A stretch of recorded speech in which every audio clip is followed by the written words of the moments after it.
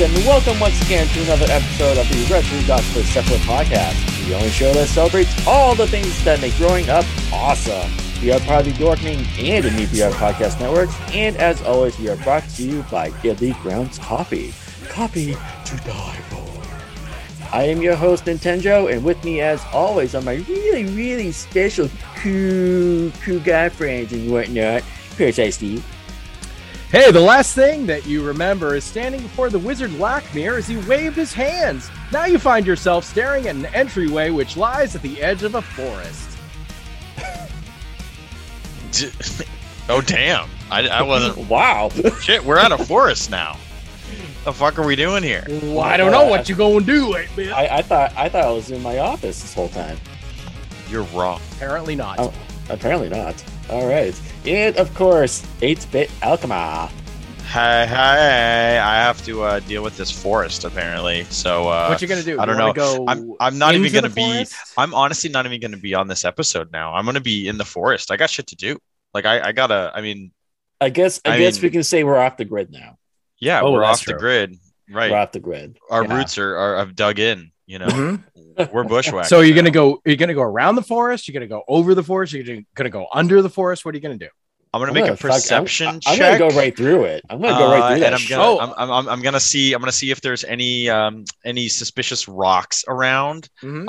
or branches that maybe seem like switches. Okay. This might all be bullshit, but no. So what happens is you end up tripping over the rock and falling face forward into Minotaur dung, and Joe just goes through the forest directly and comes out the other side smelling a little bit like roses. Well, you didn't even let me roll. I figured it would be like geez. more like pine or something. But it was a rose forest. Yeah. Oh, okay. All right. Oh, it was a rose, such a clatter. Oh, it was.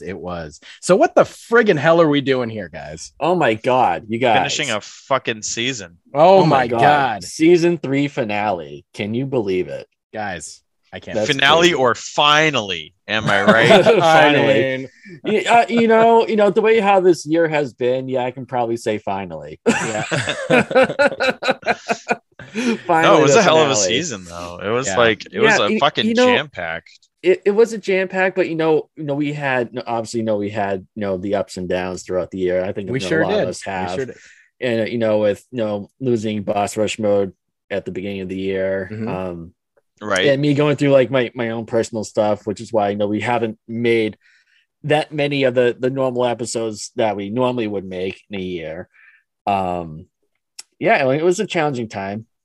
Yeah.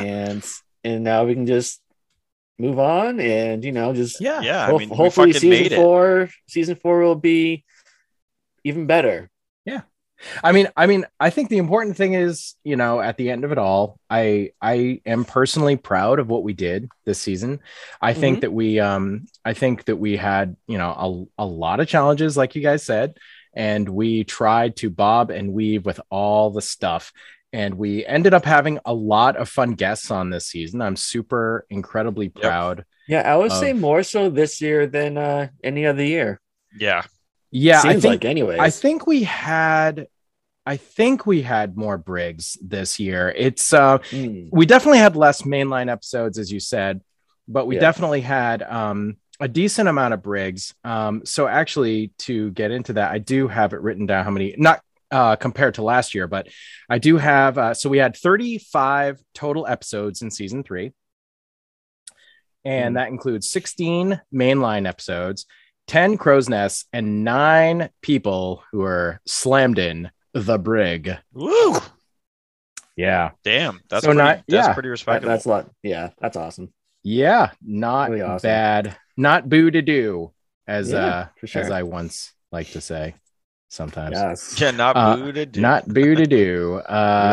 Pretty cool. And if I look back to the episodes, we had some pretty solid freaking guests. I'm looking for the start of it for season 3. We had Nintendo, hell of a guest. Just a hell of a guest. Just a hell of a guest. So it's funny. Our very first episode of season 3 actually was a brig, and it was with author Nicole Givens Kurtz, and she came on to talk about her book at the time, which a theft Is most that the Star Wars one? no, Star Wars book? it's a theft most foul. And the episode was right. called "High Quality Bird Puns." It was a lot of bird puns in that world. That's just kind of funny. We also got to speak to a couple of my heroes this season, which I'm just incredibly proud of. We got to talk to concept artist Terrell Whitlatch, who, you know, was the main creature designer on the Phantom Menace and has worked on Star Wars previously and after that. And she's done books and she did a bunch of other movies. She was on Brother Bear. She did Jumanji, the original Jumanji. She's just an amazing lady. I just cannot believe we got to talk to her. It was such a good interview, such a fun time, and just surreal. You know, I mean, just like, awesome. oh, hey, holy shit! You know, you worked on so much of the creature design and the few aspects that made those original those prequel trilogy Star Wars movies actually worth watching. Right. And, you know, I mean, she was just super, super sweet and very forthcoming. And every time we've had a guest on that I felt is like, you know, kind of a hero. And I'm always nervous about like having them on our show because we go so long. And I never want to like, you know, annoy them with, oh my God, we're still talking. And we always ask them beforehand, just so you guys know, we always ask them like, do you have time restrictions? Do you have anything that, you know, do you have a hard time you need to leave? And everybody's always kind of like, no, it's fine, whatever. And then they end up being these like 2.5 hour episodes with these guests. I don't know. I mean, I know we lock them in the brig supposedly, but they really aren't doing that bad. So, and Joe, you got to host an amazing brig for one of your heroes, somebody we all love. Yes. Who is that? Oh my God, Stan fucking Bush. Holy shit. Stan fucking Bush. Talk about that. Oh my God. How was that for you? Oh my God. Like words can't describe it. It was so surreal. Like I still can't believe that we talked to Stan Bush. Right. I know. Still, it's been almost for a that year. long, right? It's been almost a year, and I can't. I'm getting goosebumps now just thinking about it. Like, holy fucking shit, we talked to Stan Bush. Yeah, and he was like he was another one of my childhood heroes. Yeah, and he was another one. I love that was music. not a short episode. No. Yeah, and it was fun. Mm-hmm. It was fun. No, it was one of those few episodes where we didn't curse at all, which is unusual for us. Tried not to. Yeah, try not to. I think we tried to be good with Terrell as well. I don't feel like I cursed in that episode. I'm not sure. I don't think so. Yeah. I think it just depends on the person. I don't know, but I don't see myself swearing in front of like Stan Bush, or if we were to like if we ever talked like Weird Al, it's like no one swears to Weird Al. No one. Right. Like, don't you dare say the F word in front of Weird Al. I'll bust your lip. That was great though. I mean, and that episode is on our YouTube channel. We do have the video version of that. Yes. We do, you know, it's funny. We recorded video for the Terrell episode and we've never done anything with that video. We could just throw it up on the YouTube channel. I don't know. Yeah, why we could. Yeah. I mean, maybe we'll do that. I thought it was already up there. No, that one, I just, for some reason, never got that footage to you, Joe. And I don't know, we just didn't do it. I think you wanted to ask her if it was okay with her if we put the video up.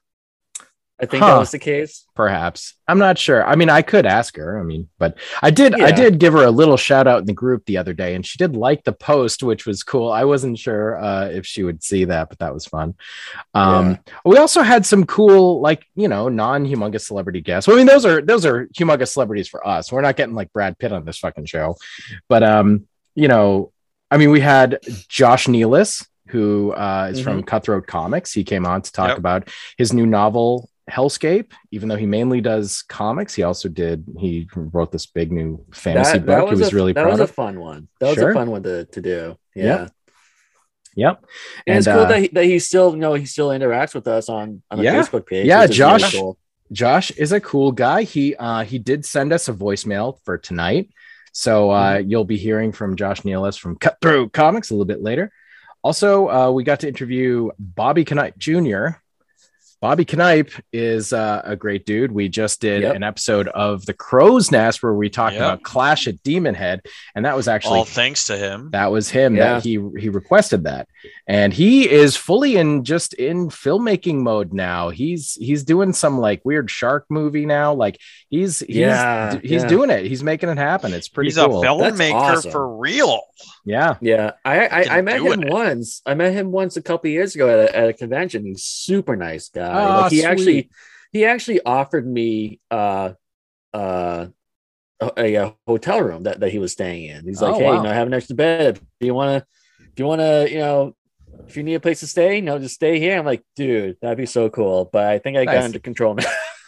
Because at the time, I didn't know if I was going to have anyone tag along with me to go to this convention. This was like Right. in South Carolina a couple of years ago. Right. And I told him I'd let him know, and my brother ended up coming with me. So we just got our room together and Nice. whatever. But yeah, we still got to hang out and whatever. So okay, cool.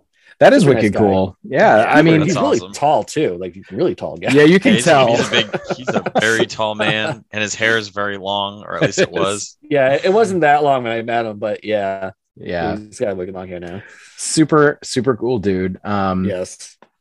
We also had my evil twin, or perhaps I'm the evil one. I'm not sure. I think he's the evil one, but I guess the evil one would probably say that. So maybe I am Right. the evil one. But Stephen Van Patten, he's in our awesome episode, Laughing Black Vampire in Brooklyn. And he is from the Laughing Black Vampire Productions. He's an author and a super chill dude. I really like this guy a lot. We've become friends online. And he also sent us a voicemail for tonight, which is super cool. Really cool guy. Very, very interesting conversation. We talked about his books. We talked about vampires. We talked about all sorts of stuff. But it's just funny. It's just endlessly funny. Like I like to refer to us both collectively as the Steve Van Somethings. Now I say this to him all the time. I'm like, oh, you got to have the Steve Van Somethings. That's like Steve that's Van both of us. Sums. Yeah, Yeah. little Steve Van something. But I mean, that's something You know what I'm else. saying? That's something else. Yeah. You're not getting that necessarily. No, you ain't getting that for free. Not That's for necessarily. shit. You might get it, but you might just not necessarily. It's possible. Also, Paul R. McNamee, my very, very good friend, author Yes.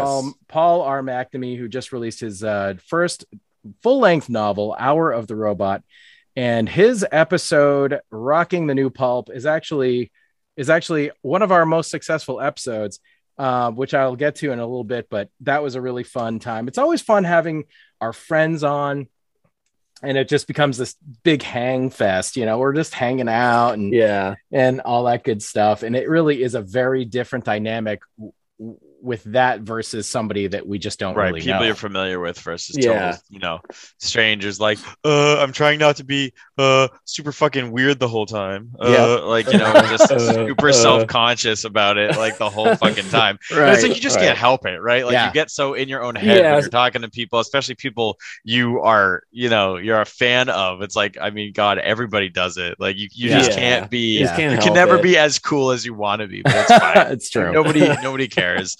But yeah, when it's friends and stuff that come on, it's just like it's super chill. It's super fun. I Yeah, love yeah. having friends on, and I definitely want to keep doing that. Now, fortunately, we between the YouTuber crowd, that Joe is friends with, and also the author crowd that I happen to know, we have a decent pool of cool people who are talented and have stuff to promote. So Yeah. Right. it's kind of cool. Yeah. It's Uh, also cool to hear how successful they're getting with their latest projects too. Like with Paul's new book, like I hear that's doing really well. Yeah. So far as far as I know, it was doing very well, and I know it's in a bunch of libraries too. He was really, really trying to get it in a few like local libraries, which is really fun, and stuff. So it's like, kid goes to the library after school, Yeah. like kids probably don't do, and But they look on the shelf and it's like, Hour of the Robot by Paul R. McNamee. What is this? It's pretty fun. yeah.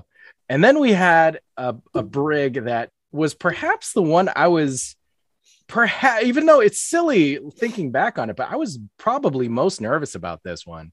And this was an episode that was a supplemental episode of our Toys with Holograms episode. Does somebody want to talk about this interview?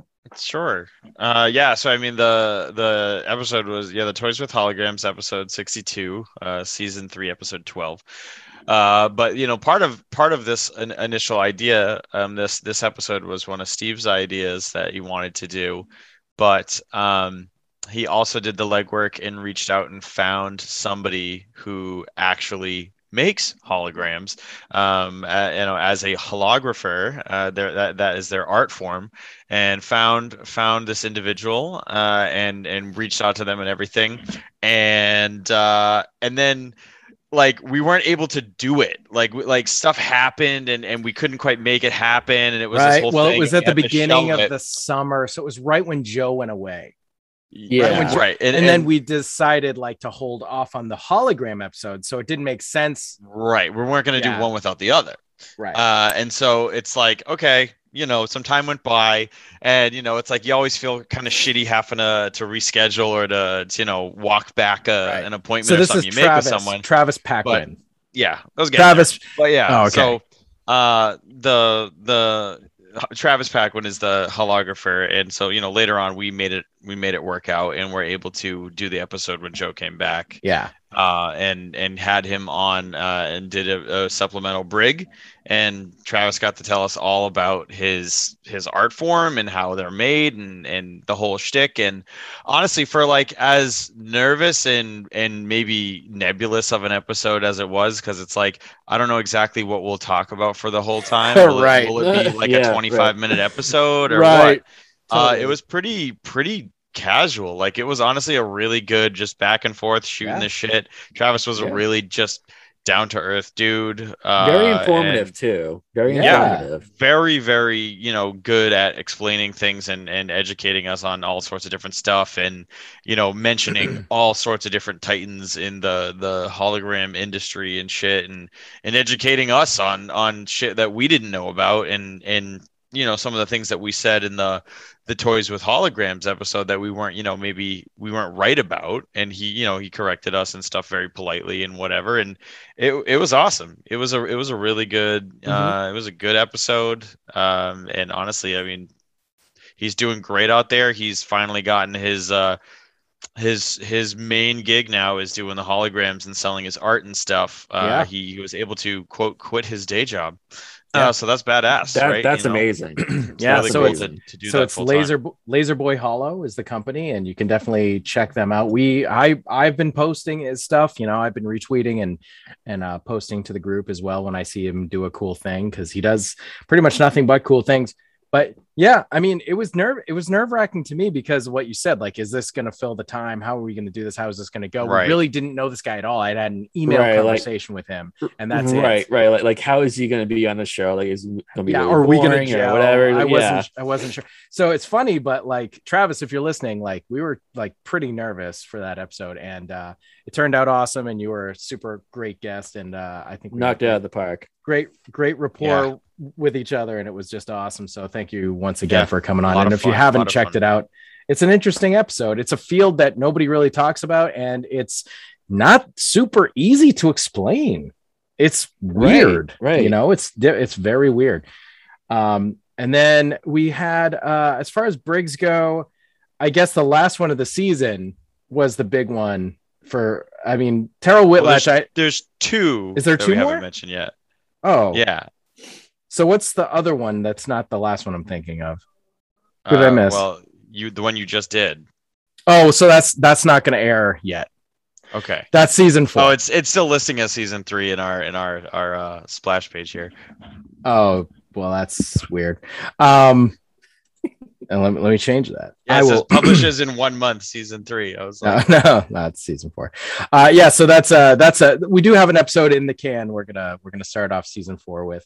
But anyway, the last one of season 3 proper, we got to speak to Larry Blamire, who's the writer, director, star of the Lost Skeleton of Cadavra and many other fun, goofy, crazy parody movies like The Lost Skeleton Returns Again and Dark and Stormy Night and The Trail of the Screaming Forehead and This guy is just somebody that we were a fan of, and I happen to have like struck up a internet friendship with like 6 years ago, and just I don't know, Twitter. Thanks Twitter. Like I don't know what to say. Right. And then like I don't know, I kind of had been wanting to have him on for a couple of years, and I just wasn't sure like what the topic should really be. And it's like, well, I want to talk about like Lost Skeleton of Cadavra, but that's probably all he gets asked about.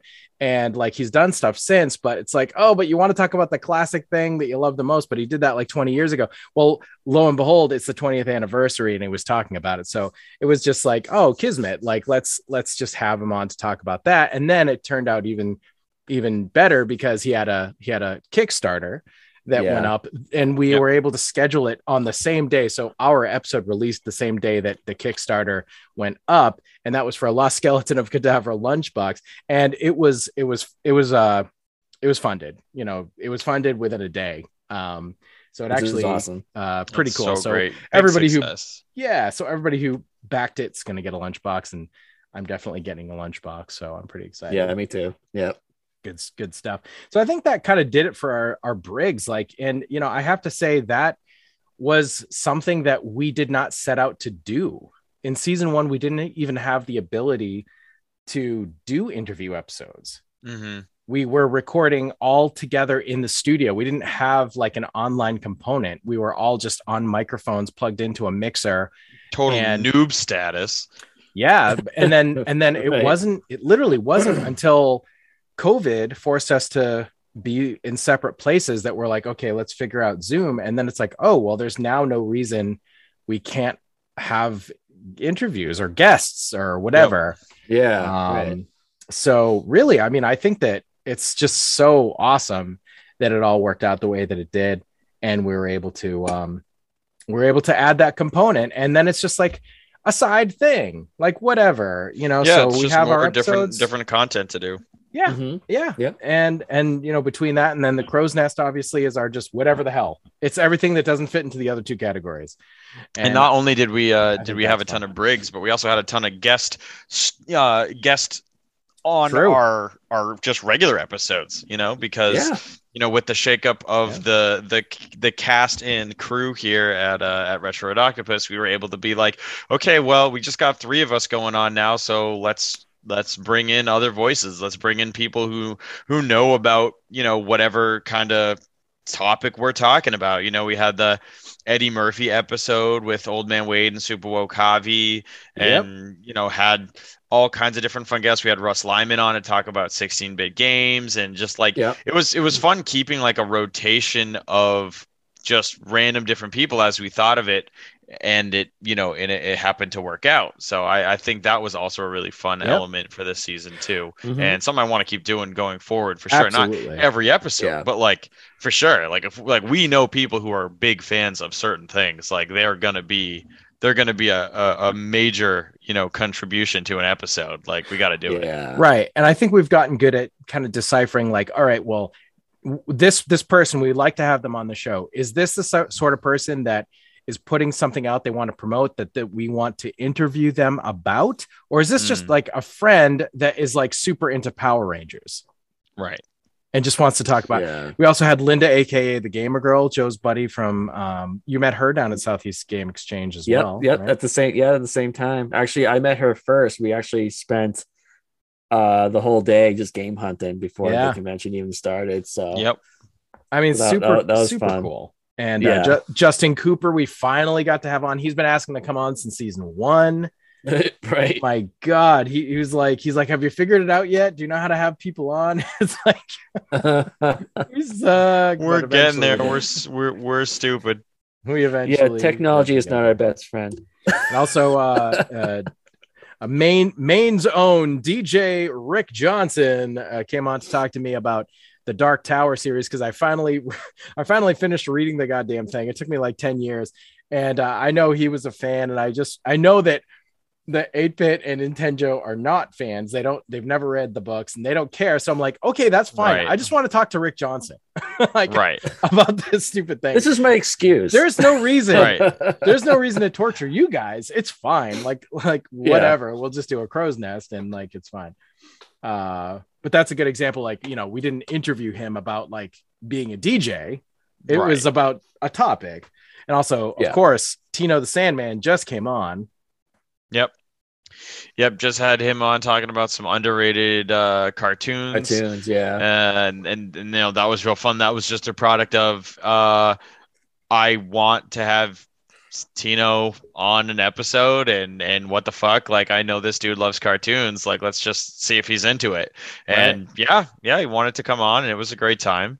And we also, you know, shout out to the Secret of Mana episode. I was just on a kick going through all the Secret of Mana games. We were trying to, you know, come up with some more episodes and whatnot while we were in the little, you know, stretch of time there while Joe was, you know, taking some mental health time and much needed and everything. And so we did a Secret of Mana episode just apropos of nothing. I was playing through it and I'm like, well, you know, I can't not have Eric on the episode. You know, he's my buddy and he is just the biggest fan of the Mana series ever. He will shout to the heavens for the end of time for everyone to play them. So that was just, you know, it was like a great opportunity for that. So I think those experiences have made season 3 like probably my favorite overall, just from all the different sorts of folks that we're getting to interact with in different ways too, because it's really nice to also be able to say like, yeah, we could have had Russ Lyman on and talk to him about his DIY stuff and like interview him,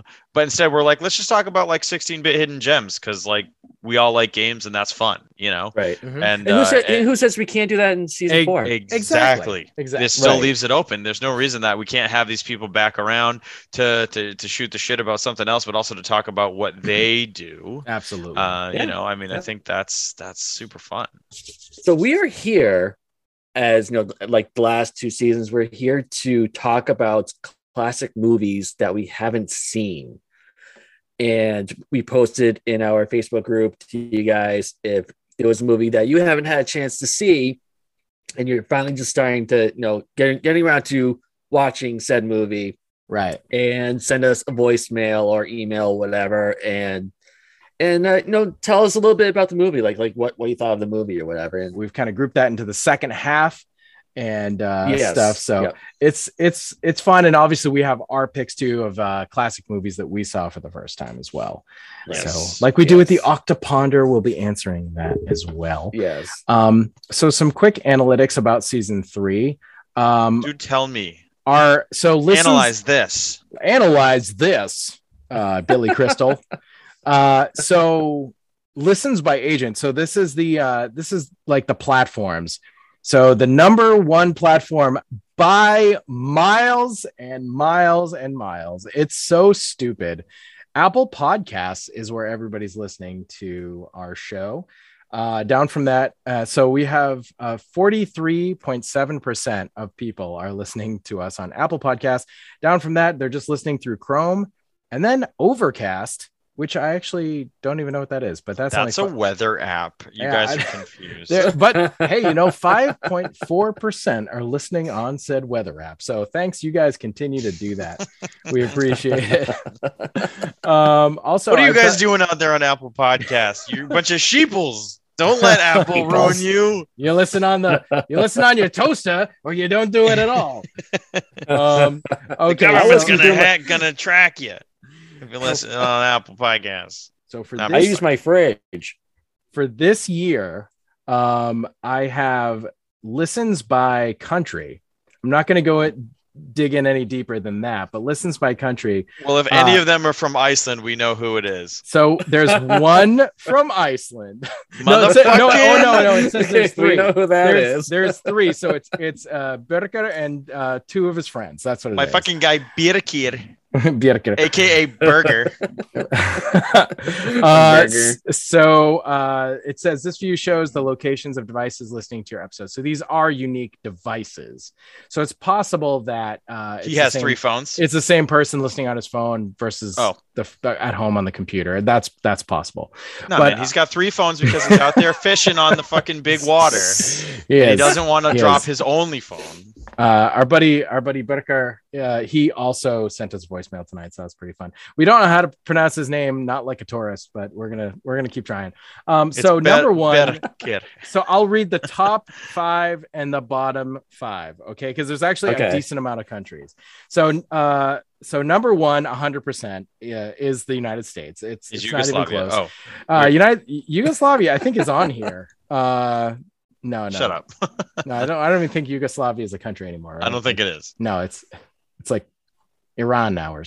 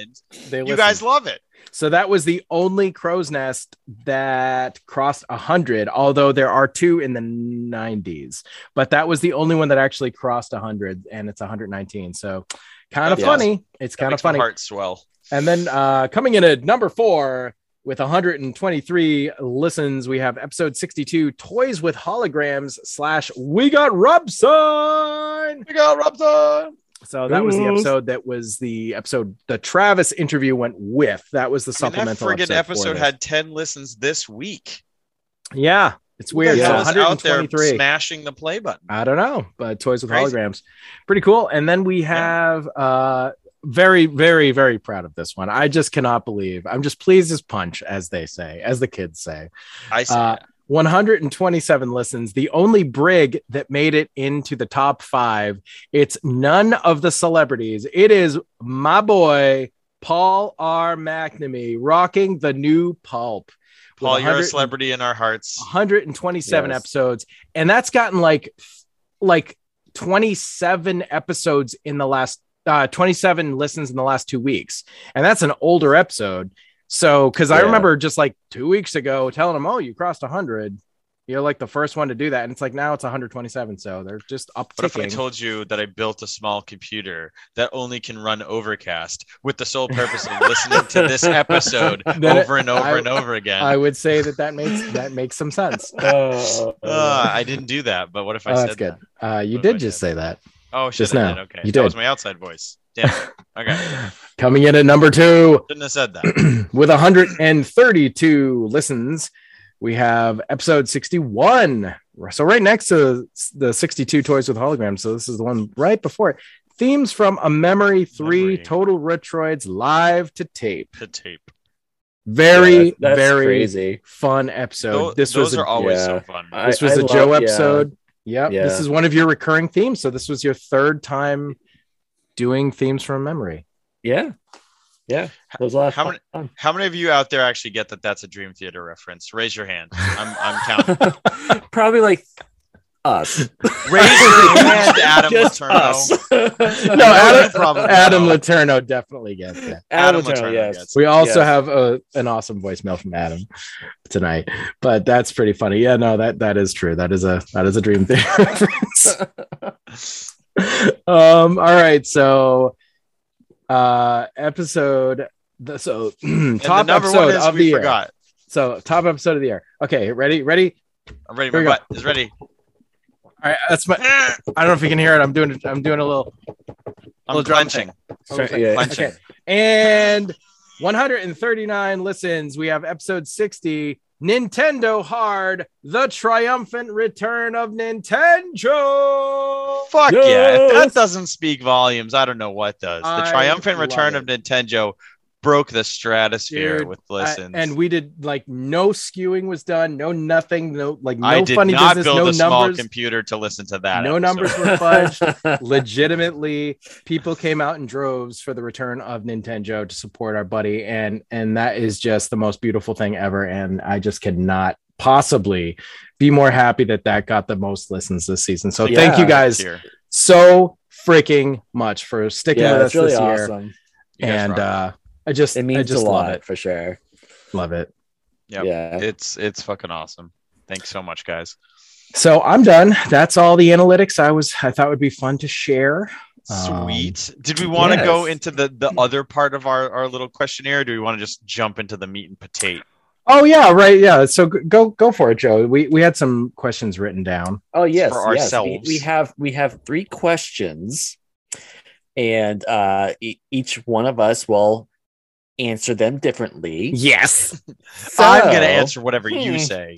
Like I'm going to use my elbow to answer. No one else. My favorite flavor is peanut butter and pickles. Yeah. Damn it. I'm going to use my ass. Yeah. See, ass and elbows, totally different. I can tell the difference. That's what sausages are made out of. Oh yeah. I never learned how the sausage was made. You're not supposed to learn, but I knew. Oh, okay. It's forbidden knowledge. All right. So what do we got? What are the questions, Joe? Okay. So the first question is, what was your favorite episode you didn't host? And we will start with 8-Bit Alchemy.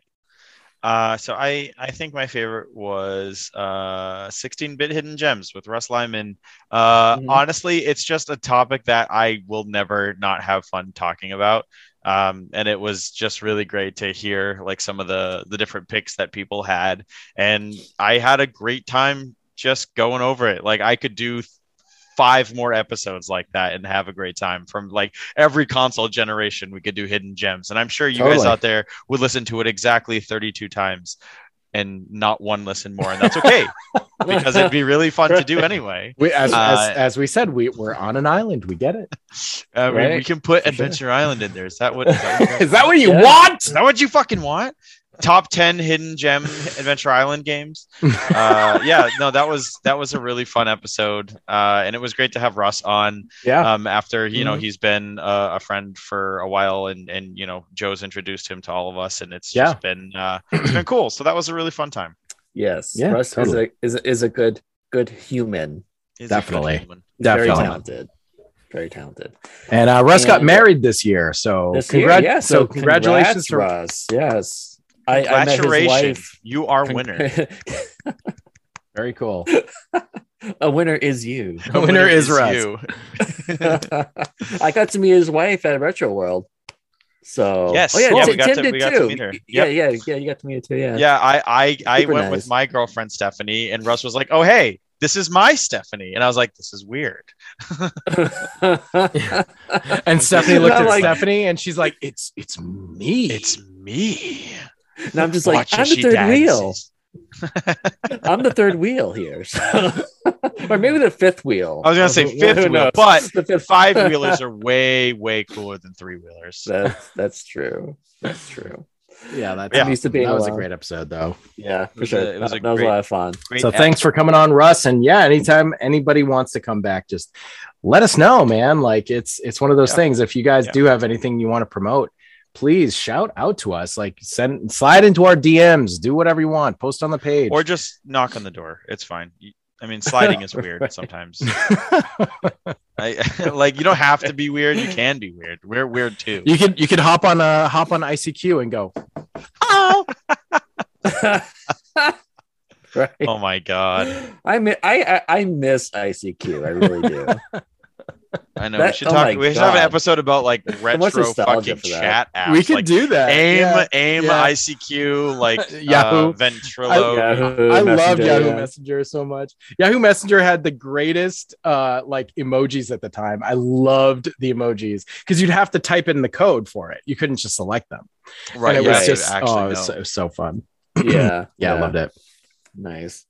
All right, so the next one we'll go with Parasite Eve because our answers are the same. Yeah, that's true. I'll just add on to what you say.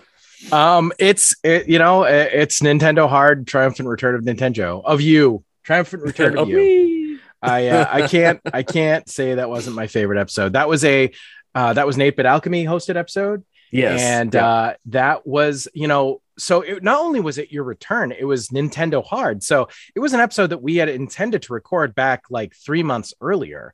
Right. And honestly, like it's a really fun topic. I was excited to talk about anyway. And then it turned into also your big Triumphant Return, which was such a fun topic to come back on, I think. Right. Like we talked about Nintendo games that are like legitimately really, really hard, but also ones that we liked. So it wasn't just like this game is just total bullshit.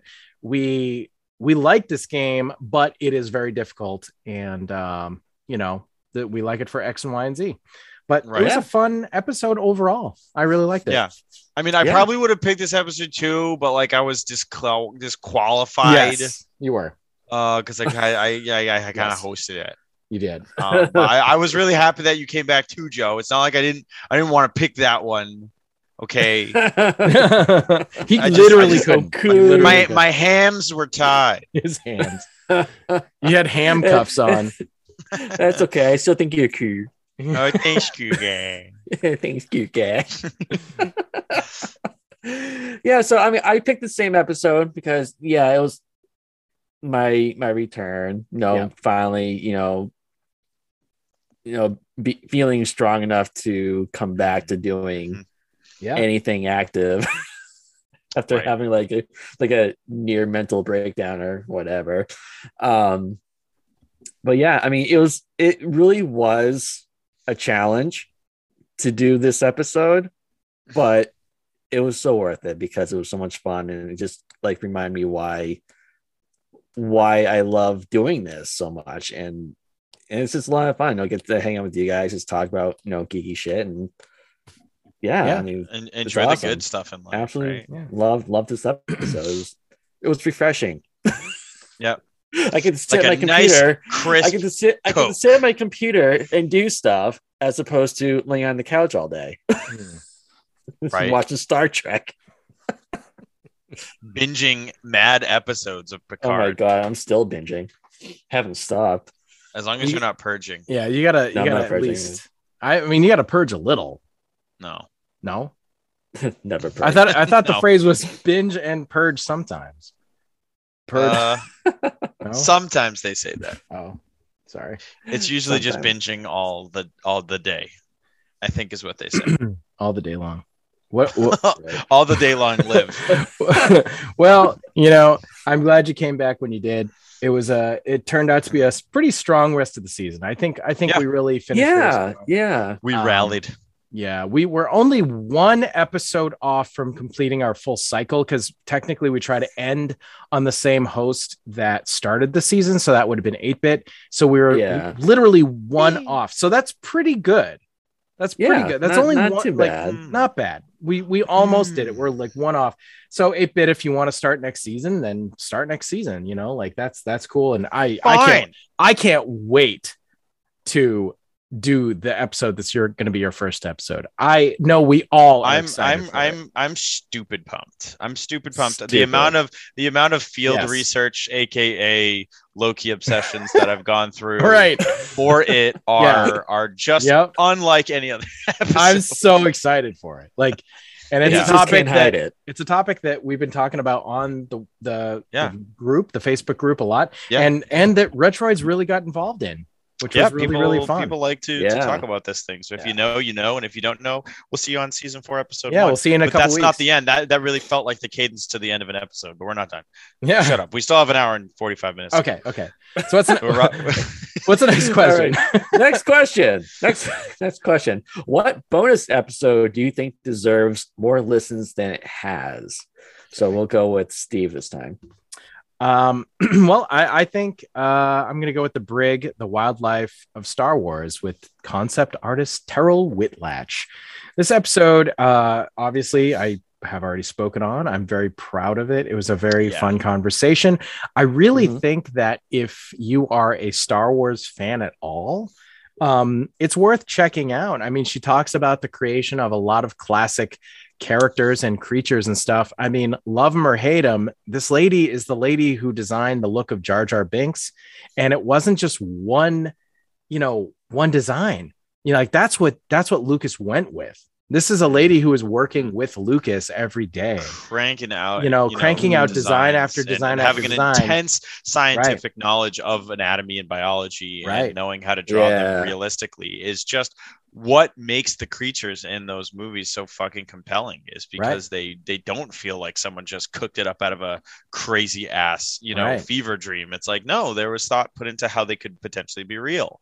Right. And that's everything. Exactly. And this is a lady who is like, her heroes are like the Ralph McQuarries, are like the people who designed the creatures from the first one. We talked about like, what's her favorite, creature of all time, not necessarily one that she made, but like from the old trilogy. And I just couldn't believe it because it was my favorite as well. So that was a really fun moment. But so if you are interested in Star Wars, check that episode out. It's a really cool interview. For sure. Yep. All right, Tiam, what's yours? So I'm going to go back to Princess Leia Was Not a Hologram, our interview with holographer Travis Backwin. I think that one's just kind of an easy one for me because it really did turn out so fucking good. And I know how I would be if I was a subscriber to a podcast and I was scrolling through the episodes. That's not a title I probably would have clicked on, because I don't know if I would even know what the fuck I was getting into. But honestly, like it's hard to conceptualize what we're talking about, but it's like it's holograms, it's fascinating, it's very scientific, it's very much a complex art form, and it's cool as shit. And I think that our dynamic was really great in that episode with Travis. He still hasn't emailed me back if he wants to be my best friend, but I'm still waiting. Just keep waiting. Just wait a little more. I mean, be patient. I've already slid into his DMs like 10 times, so I feel like 11 is maybe pushing it. I was thinking about texting his mom, but then I realized that I don't have a would. phone number. I would definitely text his But mom. yeah, so I'm working on that. But like, I mean, you know, that aside, that like very normal, healthy relationship aside, I think you guys should probably listen to it because it's a really cool episode. It is. And sure. I just, you know, it's only got 40 listens, and I think the Briggs oftentimes bring people in because, you know, that stuff's fun. But check it out. You know, maybe give a shot for you know, a subject matter expert on something maybe, you know, you never knew you were interested in learning about. Right. I think it's cool. Right. I think it's a cool one. Right. Nice. Sweet. So I'm gonna go with the obvious one here. He's got the touch with Transformers rocker Stan Bush. Hell yeah. Yeah. I mean, honestly, I think I want to say he's probably like the biggest celebrity that we've had on the show. Yeah, I think so. I think so. Yeah. And I'm just really surprised that it doesn't have that many listens. Agreed. I mean, Agreed. it's got like 59 listens as of Right. right now. Right. And I don't know. It's like even like on our YouTube channel, it's like the views are not high at all. It's like less than 100. And I don't understand. Maybe I didn't tag it right, or I don't know. It's just really weird to me. Yeah, so I mean, I actually changed the names of that episode and the one with Terrell because my thinking is what I learned is the way that Pinecast handles metadata is it just goes by the name of the episode, not the subtitle name, but like just the name. Yeah. And there's no other way to add keywords, which is really a flaw of Pinecast as a platform, I think. When we were on Buzzsprout, every episode you could go in and you could put a bunch of keywords in. But with this, it's literally just going by the title. So for that one, it was originally called He's Got the Touch with rocker Stan Bush, but I added the word Transformers in there. With Transformers rocker Stan Bush in the hopes that perhaps somebody may find it that way. And originally the wildlife of Star Wars was called Creatures Real and Imagined. So if you noticed a change, not that I think anybody did, but it wasn't your imagination. I think Creatures Real and Imagined is a great title. It's actually a title of one of her books, but it's unfortunately not on the nose enough, I think. So I changed it to The Wildlife of Star Wars, which is another one of her books, one of my favorite books of all time, I will say. It's like a field guide, like imaginary field guide. But yeah, so I think that really, you know, I'm going to try to make sure that the names are clever, yes, but also they have to be on the nose. So yeah, absolutely. I have a small anecdote that I want to share quickly about the Stan Bush episode. So after that episode, you know, I mean, you know, all leading up to it and stuff, we were listening to Stan Bush like crazy, and you know, still continue to listen. Still listen. Stan Bush.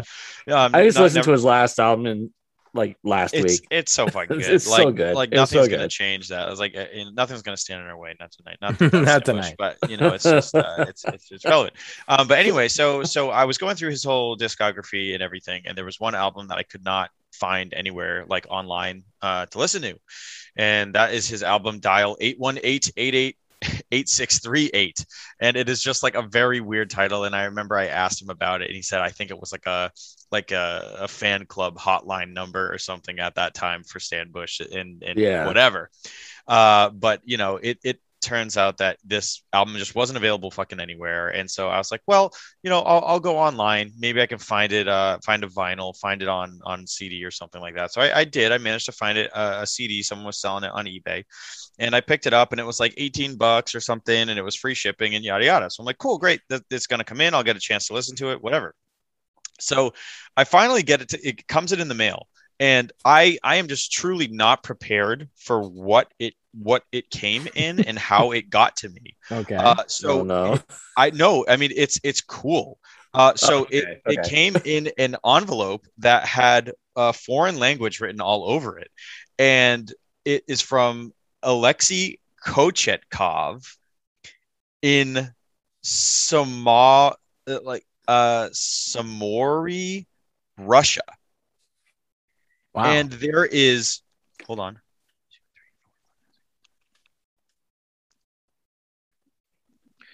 I appreciate the patience through that silence. There is 20 stamps on this. Wow. 20 Russian stamps on it. And it is like, not only are there stamps, but there's also like 1, 2, 3, 4, 5, 6, 7, like other black ink stamps on it. I saved the packaging because it was just the coolest fucking thing. And yeah, it's just got Russian language written all over it.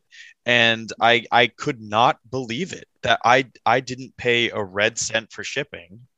So I didn't even think about where it was coming from. Right. And it got to me and I was like, holy shit, this is crazy. This is so neat. I have to keep it. And then also the album itself turned out to be really fucking good. And it has some awesome tunes on there. It turns out that there is a full album available to listen to on YouTube, but there are no official places to stream it. Apparently, I learned from Stan Bush later that his current website still sells all of his back catalog, which I did not realize, and I probably would have just done that. But now I got to have an interaction with Alexei Krichetkov and his 20 stamps from Russia. And that's just cool. It's like it was right. a neat kind of thing to have happen. Yeah, very cool. Sure. Nice. So that's my anecdote. And, nice. And I'll see you guys next time on. And and we're done. The more you know. G.I. Joe. A real American shithead. That's a little different. I'm mixing metaphors. I don't know.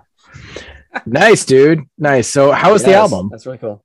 It's really good. It's very good. The first song is I've Got It Bad For You, and it kicks ass. Like it really just hits strong and starts off with this great riff. It's A+. I mean, not like any of his albums are bad, honest to God. Like it's a weird thing to have be honestly true, but like there's not a bad Stan Bush album. It's like they're all I have good. To agree. They're all fucking good. It's so nuts. I don't know how he does it, but yeah, it's a really great album. I'm super happy about it. I can't believe how awesome he still sounds. Yep. For sure. Yeah, and in the episode we said that to him and he's like, "Oh, thanks guys, I had asked him about like how does he keep his voice in shape? And he's like, "Well, I just don't tour." Right, basically. Right. It's like I don't play a lot of shows. Like, oh, okay. Well, so which makes a lot of sense when you think about it, right? If you're touring, even if it's like 40 dates a year, something. I mean, like, my God, you're killing yourself for 3 hours a night or whatever, all those times, or even if it's like 20 dates a year. I remember watching that show on VH1, Behind the Music, and it was with Bon Jovi. And they were on tour for like, I don't know, like 3 years for Slippery When Wet. Yeah. And it got to a point where John couldn't sing. I bet. Because they were playing literally every fucking night. Yeah. Every fucking night with hardly a day off to get rest. And I mean, how the hell can you possibly keep that up? I don't even know. And he had to use steroids for his vocal cords in order to push through the tour. Like, that can't be good. No, I don't know. That's crazy. Like, oh, that's just nuts. But it's cool. Never cool. Stan just plays by his own rules, and he keeps pumping out records, and they're exactly what he wants to make. Yeah. Cool. Granted, it's not popular at all. Right. But the episode should be more popular. That's what I think. That's what we're getting at here. Yeah, that's really the point. It should be more popular. That's all I'm really trying to say. Sauerkraut. That's all I'm really trying to say. You are right there with me, Joe. Yeah. Yes. All right. Next question. The final question. What mainline episode of yours was the most challenging to pull off? Or are you most proud of? So I guess I'll start this one off. Yeah. I would have to say Themes from Memory 3, Total Retroids Live to Tape. Again, it's like, it's my very first episode hosting since coming back. Right. It was a challenge because I didn't know how well I would be able to handle it mentally. it ended up just being fine. And I was like good throughout the whole time. And putting the show together was a ton of fun. I originally wanted to do like video game music, like in the first Themes from Memory. Oh, no, I'm sorry, we didn't do that. No, we still did sitcoms. Yeah, it was TV shows, cartoons, and sitcoms, I think. Yeah, all the way through. I'm pretty sure it's been the same every time. Yeah. But that the original plan was to play video game music, but we decided not to because Steve and Tim did like a bunch of like Crow's Nest with video games. Video games all summer. All summer we figured that, so like, okay, let's just take a break from so let's take a break from video games and so we'll just go with the tried and true formula of doing sitcoms and cartoons or whatever, and which was a lot of fun. And I did a follow-up episode on my own, Themes of Memory Part 3 Part 2, and that did well, surprisingly. Right, because we got so many requests. Requests, It's like, because they're all requests that we took. I don't think we did that in previous years, did we? No, this is our we just first did our time the requests. All Request Live was like that was kind of right. That was like the total Retroid Live part of it. Yeah, which I thought was a lot of fun. Absolutely. Do it again next year too. I mean, any episode opportunity that pops up to get more interaction from you guys and stuff like that just makes it so much more fun for us, and obviously it gets more engagement, and everyone's busy and everyone's got shit going on, so even one person participating is an awesome turnout for sure. Just, having a little bit of extra something special in an episode. Absolutely. Right. But yeah, there were so many, like Joe's literally like, I think we're going to have a 3.5 hour episode. Maybe I should just like do a separate episode. Do a separate one. I think I might break the internet. Right. So we're like, okay, everybody will just get one pick. Because what happened was a lot of people asked for like 2 or 3 things. Yeah. We said like, pick one. Whoa, and they're like, hold on now, baby. I'm not ready for that kind of commitment. The Columbia Record Club? Whoa, hold on there, baby. I'm just not ready for that kind of commitment. So, I mean, for me, the icing on the cake is obviously the listens. It's like, wow. Like, it's like the most successful episode for the recurring episode of mine. Right. Yeah. So, and it was the overall number 2, right? Wasn't that? Yeah, the second most popular one. Yeah, this is awesome. So cool. So you were you did well, Joe. Your return was number 1, and your it was fucking episode. Triumphant. It was non-heinous. Yes, your Joe hosted episode was the highest rated episode. Very, very cool. Very cool.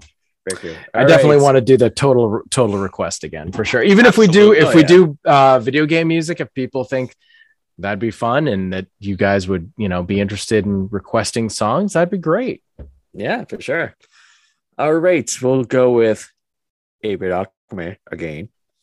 Okay, so the episode I think was the most challenging for me was The Joy of Bob Ross, and I think the reason for this one, I think we've talked about it amongst ourselves a lot, so like I think you guys kind of already know, but it was just a topic that I really wanted to cover. Like, it was really important to me because it's something that brings so many people so much joy and has for so many generations now. Like, it's from when it was on TV to people watching it on Twitch 24 hours a day, streaming it, and he's just such an incredibly amazing person that, like, even when that documentary just came out this year, there was trepidation and anxiety surrounding it, and people were nervous about it revealing him as like something awful. And it's like, no, actually, believe it or not, he's just a fucking incredible person.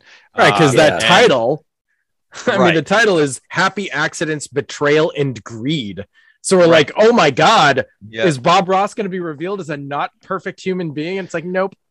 Nope. Everything was Nope, just he what is. happened to him and what happened around him and his legacy and everything. And it's just a whole series of stuff that make you feel bad about what ended up happening to his legacy and shit. But Also that makes you feel episode bad for buying any merchandise with Bob Ross's picture on it or little Big time. pops or anything that's Bob Ross. Yeah. It does not go to where it should go to. It goes to the Yep. people that ripped him off, and it really sucks. Yeah. Yep. I mean, Yes, it I does. have stuff. I have stuff too. Like, Yeah. you know, Yeah, I actually bought Tim a Nega figure. Yep. I'm looking at him right Ross. now. I have him in my office. Do you sleep with him every night? I don't. He's in my office. I don't sleep in my Well, office, what the Joe. fuck? You're supposed to. Fuck. you're supposed to. That's why they call it an office, because that's where your No. bed is. Oh, In the Duh. office. Why did I never make that connection? I mean, he's got to paint you happy dreams, right? Does. Happy little dreams. Happy little dream trees.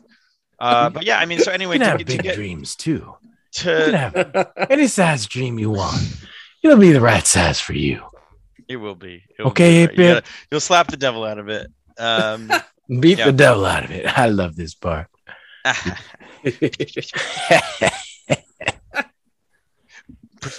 Devil. Betty White. Betty White. All right. Yeah. So this episode was just tough because we always have a way to weigh in on everything. And my point was like, the episode couldn't just be all of us going, yeah, Bob Ross was cool, man. And then that be the end. So Yeah. it turned into like a retrospective, biography episode of Bob Ross and everything that happened to him. And I think we were able to separate it out and have each person have something to say. And I think it ended up working how I wanted it to. Mhm. Whether or not it was interesting to listen to or successful or whatever, I don't know. That's up to you guys. Yeah. But I was really happy of it, of being able to pull it off and having that out there and being able to check that one off the list, because that one and Jim Henson were kind of how I started the season for hosting, because they were just two icons that were super important to me. And yeah, I think it was a great episode and a good success for us. And showed that we can kind of know a little bit about what the fuck we're talking about Mhm. once in a grand while and not Yeah. just shoot from the hip. Right. But we're still shooting from the hip because it's still fun. Fuck you. We kind of got it out of our system. All the term paper episodes, I think. Exactly. But yeah, Right. yeah. Nice. Yeah. All right, Parasite Steve, what's your pick? Well, it's in the same vein as Tim's pick. Actually, it's another term paper episode. It's episode 62, Toys with Holograms / We Got Rub Sign. This was the same sort of thing. I was nervous about it for the same reasons. I didn't know if I was going to be able to pull it off, but I thought it was a interesting subject, and I was trying to educate myself about holograms and the creation of holograms enough that I would be able to actually talk about it. And that was sort of what put it in my head that, gee, maybe there's somebody out there who's, making these things right now. And that led me to eventually find Travis. But the initial idea was to just talk about toys that had holograms. And I knew off the top of my head that there was definitely Battle Beasts, there was definitely Visionaries, and there was definitely the Supernaturals. And I thought there had to be others. And you know what? There aren't. There just aren't. They're those three. That's it. Yeah, that's Yep. it. Yeah, it just never took off. Like Transformers had the rub signs, but Yeah, pretty much there were no other like toys that really Right. used And, hologram. and we learned that rub sides aren't even really holograms, according to Travis. They're just kind of like a heat activated thing. yeah.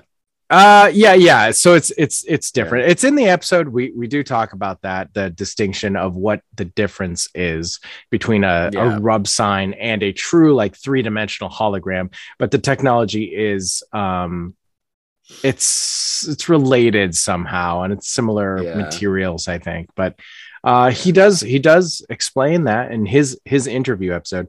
But yeah, this one, Toys with Holograms, I was really nervous about. I actually had this idea for season 1 and didn't know how to pull it off, and I wasn't really sure. and eventually just said, screw it. This, I think, for a lot of us became the season where we're like, yeah, it doesn't matter if we're nervous about doing an idea. Let's just say screw it and, throw caution to the wind and do our best. And I think that with, like you said, the Jim Henson episode was another one that, it was a lot of research, and also the Konami episode with Linda. That was another one that Joe put a lot of research into that, and we all kind of had things to say, including Linda, that was kind of reading from, we prepared a Google Doc and we all shared it, and we're all kind of reading from this and whatever. But good stuff. I'm proud of it, and we've obviously mentioned it numerous times already, but check it out. Toys with Holograms. Yeah, check it out, you guys. Yeah. All right, so that's it for the questions. Yeah, and so what do you guys think? Should we go to a commercial break or? Yeah, so remind everybody what the question was, Mr. Nintendo. The question was, what was your first time viewing of a classic film, like the movie that you haven't seen yet, that you've known about, but you just never had a chance to see? Right. And you're just getting to see it now. So after we go through this commercial break, we will give you guys our picks, and then we will play the voicemails for you guys. Yeah. So let's just do that. Let's just cut right now to the commercial. Slam. Deadly Grounds Coffee knows how important your coffee is to you. Every batch is roasted to perfection with a unique special method that brings out the richest, deepest, smoothest flavor you'll ever find. We're coffee freaks too, and deadly serious about our brew. Just one sip and you'll know why we say, once you go deadly, you don't go back. It's truly coffee to die for. So when you're ready to get a little deadly, get online and order yours at getdeadly.com. It's coffee so good, it's scary. Hi, this is Stan Bush from Transformers the Movie, and you're listening to Retro Redoctopus. You got the touch.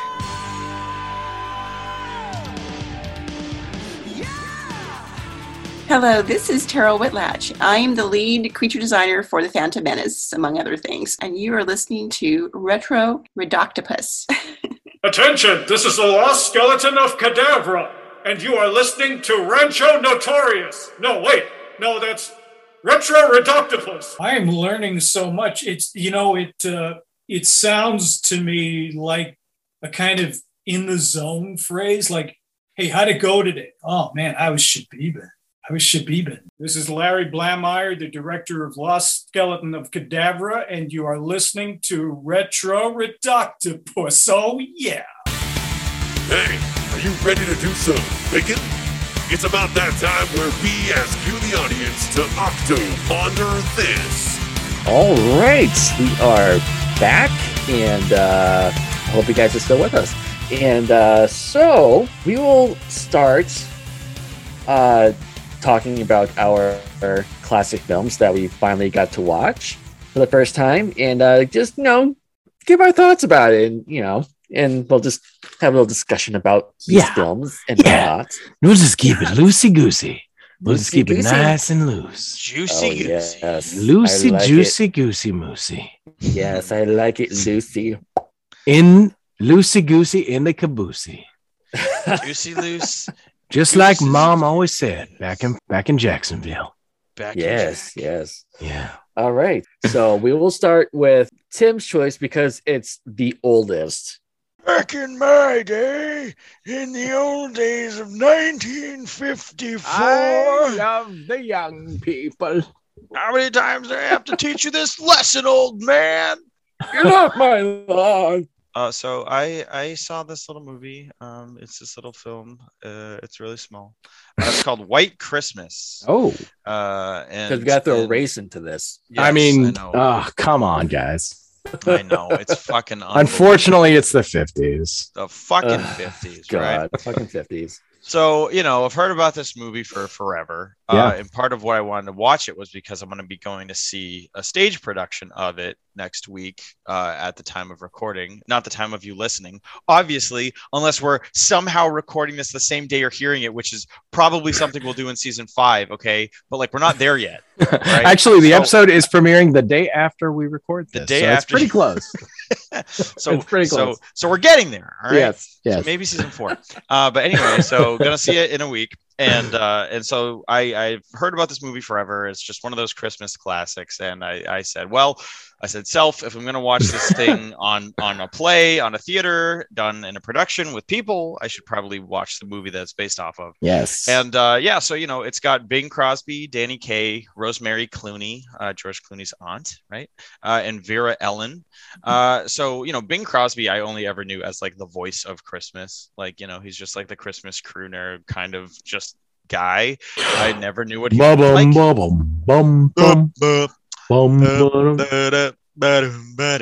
don't even know if that's Bing Crosby. I just know it's a guy with a low singing voice. Oh yeah, it is that. Yeah. Of a white Christmas. That's it. There you go. Sing it, Bing.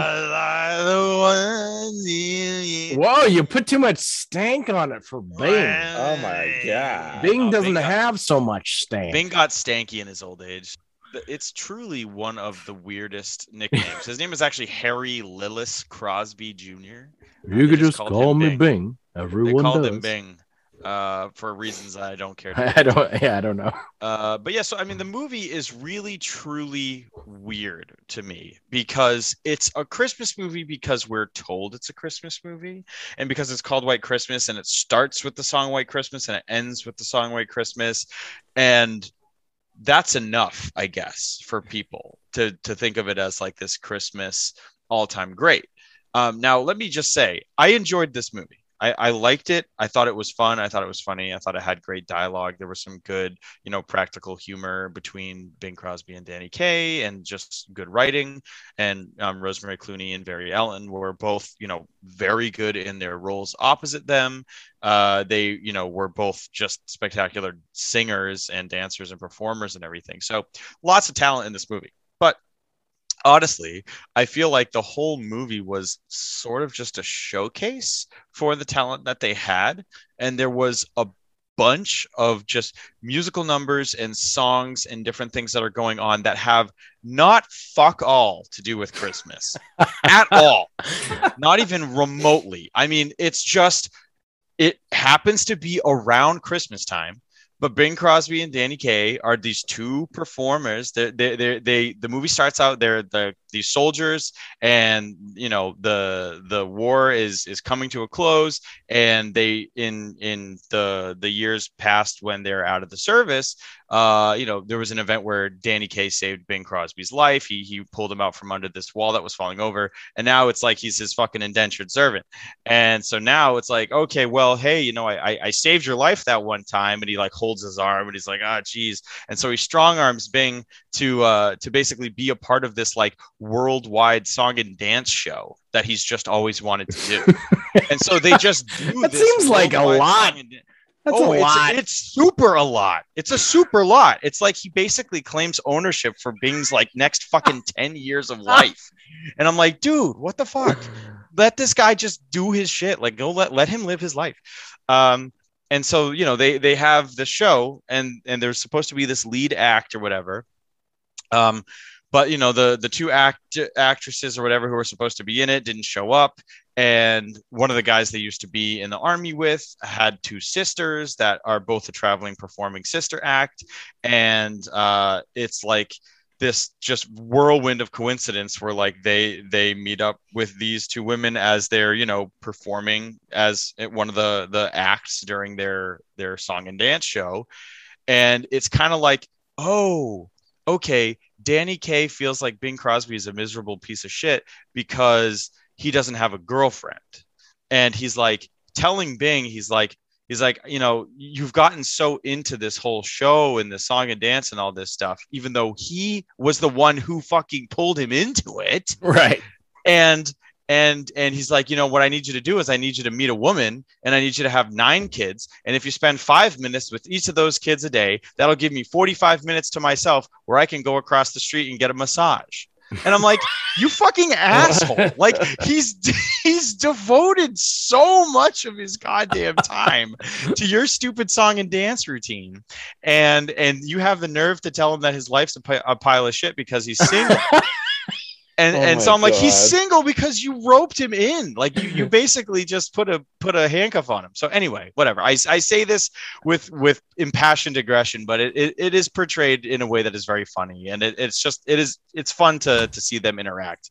But yeah, so it just goes on this whole adventure of like them meeting the women, and the women, kind of what Rosemary Clooney kind of shows a little bit of chemistry with Bing, but ends up not really, like, it doesn't truly blossom right away. And so Danny Kaye and Vera Ellen are like, they're kind of like a will they won't they, but they're mostly just like in cahoots to try and hook these two up.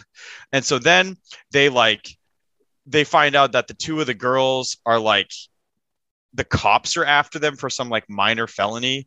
And so they like get them train tickets, and all 4 of them just go up to like Vermont to go see the snow.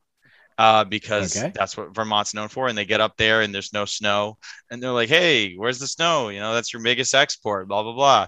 And they don't see nothing up there. They go up there. They're like, well, there's an inn up here that they were supposed to perform at. And it turns out that, their old drill sergeant is the guy who owns the inn now. Like a total coincidence, like a complete coinkydink. It's like they get there and they're like, oh, wow. Oh, gee, can you believe it? And it's just so crazy. I'm like, what the fuck? That's like so contrived and random. And so then they go through this whole thing. And then the rest of the movie kind of meanders around between the romancy aspect, the song and dance numbers, and this subplot that comes in of the drill sergeant major general guy feels like he has no place in life anymore, and he doesn't like retired life out of the service, so he wants to get back into the service, but they won't let him back in. He's too old. And so they cook up this big plan to like go on the friggin' Ed Sullivan show and get a big ad out there for any people who were in their platoon, unit, whatever, to come up to this inn in the middle of nowhere, Vermont, and surprise the major general with this big grand gesture. And so like halfway through the movie, I'm like, is it Christmas time? Is it near? Are we? Is this a Christmas movie though? Is this a Christmas movie? Christmas is in the name. This isn't like a Die Hard scenario. Right. Where the fuck is this movie going? And I mean, at no point am I not enjoying myself. Like it is a fun movie, and there's just so much going on, and it really is like an incredible snapshot of 1954. Like the kind of song and dance numbers that were going on. It's like, what do you even call them? They're not a band. They don't have albums they put out. They're just like performances. And I feel like it's such a lost art form because they're doing songs and they're singing, they're dancing. Yeah, they're like song and dance men, right? Like song and dance. That was right. Like Fred Astaire. But I also feel like those kind of things weren't necessarily like captured in any kind of way on like film or audio recordings. So I'm like, it's really neat to think of a time when you would just go to a theater to see that type of performers show perform with not being like, oh, I'm a big fan of their songs. It's like, no, you just kind of were there to see what they were doing. Yeah. See this show. It's neat. But yeah, so I mean, the movie kind of ends and it's this big grand Christmas gesture for the Major General, and then they finish it off by playing White Christmas again. Just like a fucking Simple Minds concert where they can't not play "Don't You Forget About Me" twice because that's why you're there. Right? Like, I mean, technically, nobody goes to see Simple Minds without wanting to see "Don't You Forget About Me." I mean, my boss went to see Europe I think it was in the 80s, but it might have been in the 90s. And he said they opened and closed with the Final Countdown. Of course they fucking did. Nobody's not there to hear the Final Countdown twice, at least once. So yeah, so I mean that's kind of what it felt like, is they just had to throw White Christmas back at it at the end and have this big ridiculous number where everyone's in a Santa outfit, in a Santa costume, and Mrs. Claus. And you're like, oh, it's a Christmas movie, right? And then it's like the rose tinted glossy film left over on your eyes is just like that was a Christmas movie. And it's like, no, it fucking wasn't. Nothing about that movie was a Christmas movie. Iron Man 3 is more of a Christmas movie. Seriously. Right. I'm like, it happened to take place around Christmas. It did have a gesture that was attributed along with Christmas, but my God. I Kiss mean, Kiss Bang Bang is more of a Christmas movie. I mean, Lethal Weapon 1 is more of a Christmas movie. It's a 2-hour movie, and there's maybe 10 minutes of Christmas relevance. So I feel like that is really just the mind blower for me. Yeah. But funny. I still think it's worth watching. And I think it is a very interesting piece of, like, I don't know, Americana, kind of. It's like this. It is a very well-known musical film. And I think it is, interesting. And I think it does do some stuff well. It randomly comes out of nowhere at the end with like this alien invasion propaganda shit where it's like, it's great to be in the army. And it's just this whole like, yay, join the army song. And I'm like, what? Where the fuck did this come from? Like the intro scene of the movie is incredibly depressing. It's like all the soldiers sitting there being sad, listening to Bing Crosby sing White Christmas while they're deployed and can't see their families and are miserable. And yet the end of the movie is like, forget all that shit. Whoopee, army time. And it's like women should join the army because they get their pick of the men. You can choose any kind of mans that you want. All the mans are here. What kind of mans do you have to choose from? What kind of mans? You got the fat mans, you got the skinny mans, the tall mans, the short mans. You got the athletic, you got the nerdy mans, the smart mans, it's like every kind of mans. That's like all the mans. The mans. At least all of them. And that's their whole angle. It's like, yeah, no, God forbid you got the beast mans, the moss mans, as a woman, guys. There's no way that you would want to be like a radar technician or like maybe fly a plane. Probably some other. You can definitely pick a man. Oh, He-Man. He-Man is a man. Yeah, that's right. He-Man's a man. Yeah, that's right. Also, Manwich. Orco-mans. Orcoman. I don't know. Also, it was interestingly, it was filmed. It was the first film released in VistaVision, which is a widescreen process developed by Paramount, which used twice the surface area of a standard 35 millimeter film. It said the large area negative was also used to yield finer grained standard sized 35 millimeter prints. And the poster has like a big VistaVision, like slapped right on the front of it. So they want you to know for sure it's VistaVision. It's that kind of stuff that the Lost Skeleton was parroting on the poster and in the opening credits where it says Skelerama. Yeah, it's filmed in Skelerama. There so many movies would come up with like little gimmicks like that. They would do one little thing different in the filming process and they'd be like, oh, the new miracle of the screen. And you're like, oh, it's Retson. Oh, Retson. I love Retson. What is that?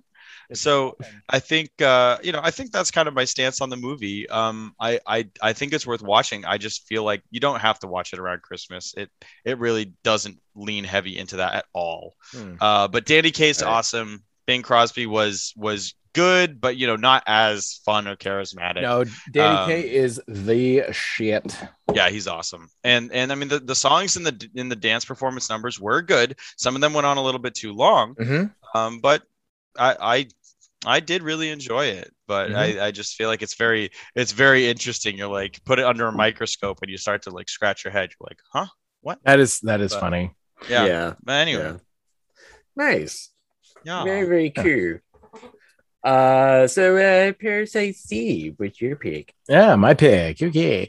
We're gonna go from 1954 zoom whoosh into we're flying 1962, man. We're gonna go into the 60s, man, and we're gonna talk about a little movie called The Birds, man. The Burbs? It's no, The Birds, man. This is like Birds, 2 man. decades before that Tom Hanks flick, man. So this is a movie I have always kind of meant to see, which is the whole point of this whole idea. It's what we're doing. And it's a Hitchcock movie. I obviously know that. I didn't really know anything else about it. I didn't even know who was in it. I just had no idea. I just know that my mom, when I was little, told me that this was the scariest movie that she had ever seen as a little girl. She was so scared of this movie. Now she was little. She was born in 58, right? So she was 6. So like, okay, she was a little kid, but like, I don't know. No, she was 4. I can't do math. She's 58. No, Math 60, is hard. 62. Much like reading. I was thinking it was 54. I was thinking the 4. This is how my brain handles numbers. I think she was The born in the four- 40s. The She's in her 70s, right? Oh no, you're right. No, you're right. So she was born in 48. 48. I was not gonna say, I'm like, 48, I yeah. wasn't gonna correct her math, but I feel like there was 48. other math. Yeah, So that- 48, yeah. Okay, so then do the math for me. So she was 14,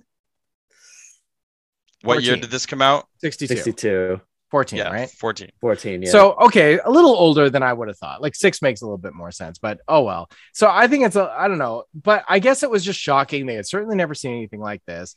And it's remembered as a scary, disturbing movie. It's like it's more of a natural disaster movie than a horror movie, right? Because there's no like villain or anything like that. It's just the birds. So it's like, oh, they could be a tornado, they could be, a flood, whatever. They're just a force of nature. So it really is like a disaster movie, technically, but it's creepy for sure. And they build towards the inevitable climax of the birds going total fucking full ape shit, because for a little while they're just kind of being creepy and you're like watching them gather and it's like, maybe there's too many pigeons. I don't know, maybe is that a normal amount of crows? Is this an unusual amount? Is this reaching critical mass? Yeah, I don't know how many like I don't know how many squirrels denotes a herd. How many squirrels is too many squirrels? I'm When not you sure. can't count them.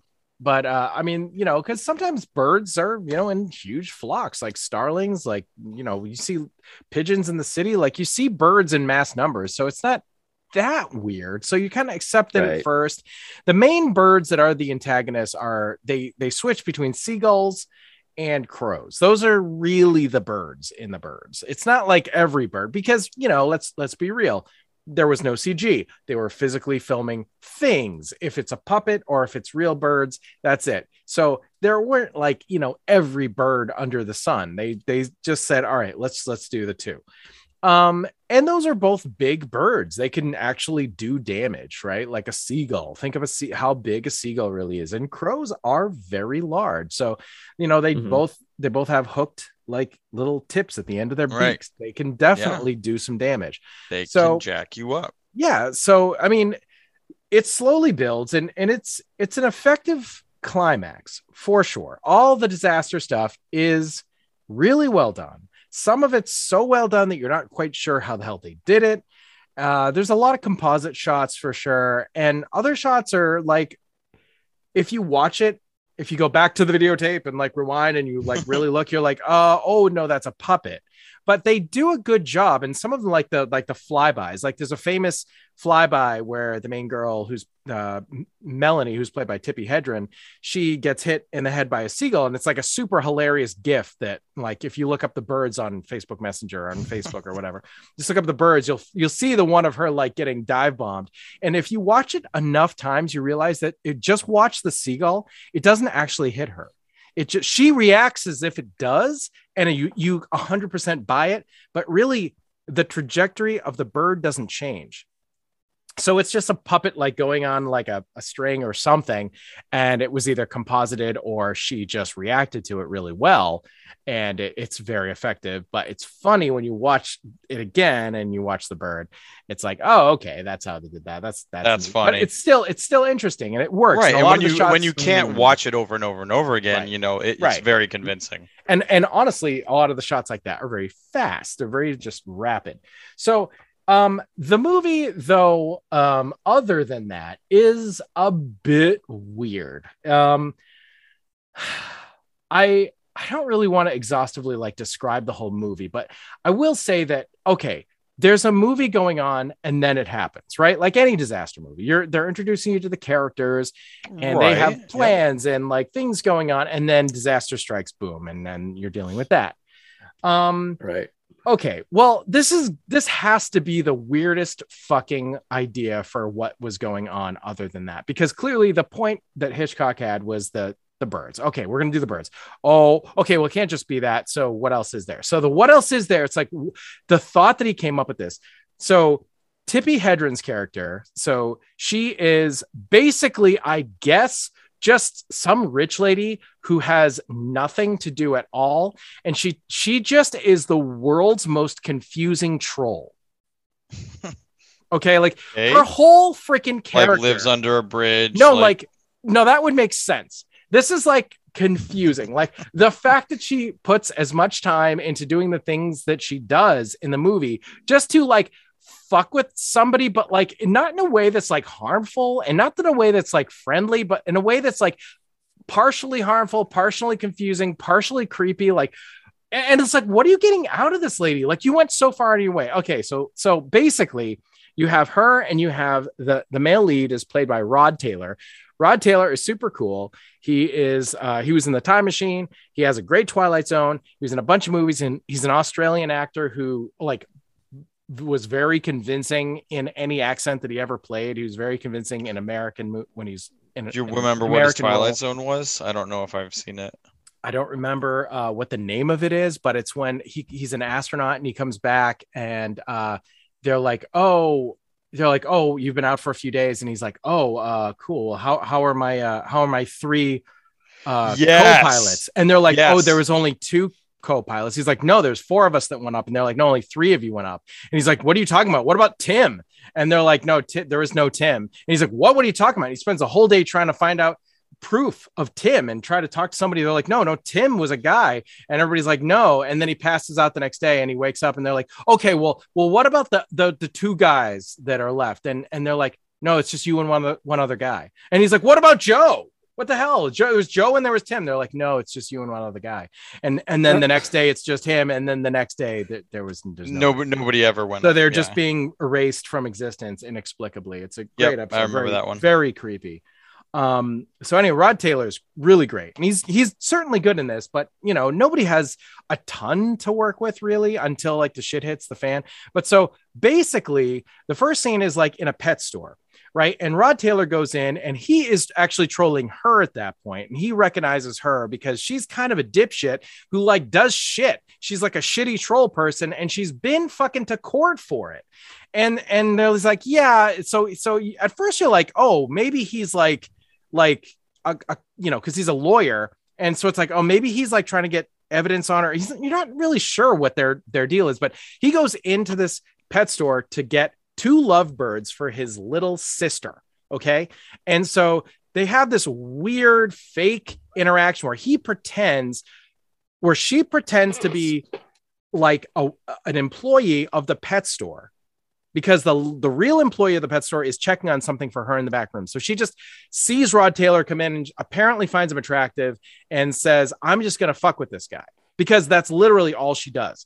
But he secretly knew who she was, and he is trolling her and letting her think that he doesn't know that she's not an employee. So she thinks that he believes her, and he knows that she's not, and is just fucking with her back. It's all about trolling. The whole movie is trolling, except for the birds. So weird.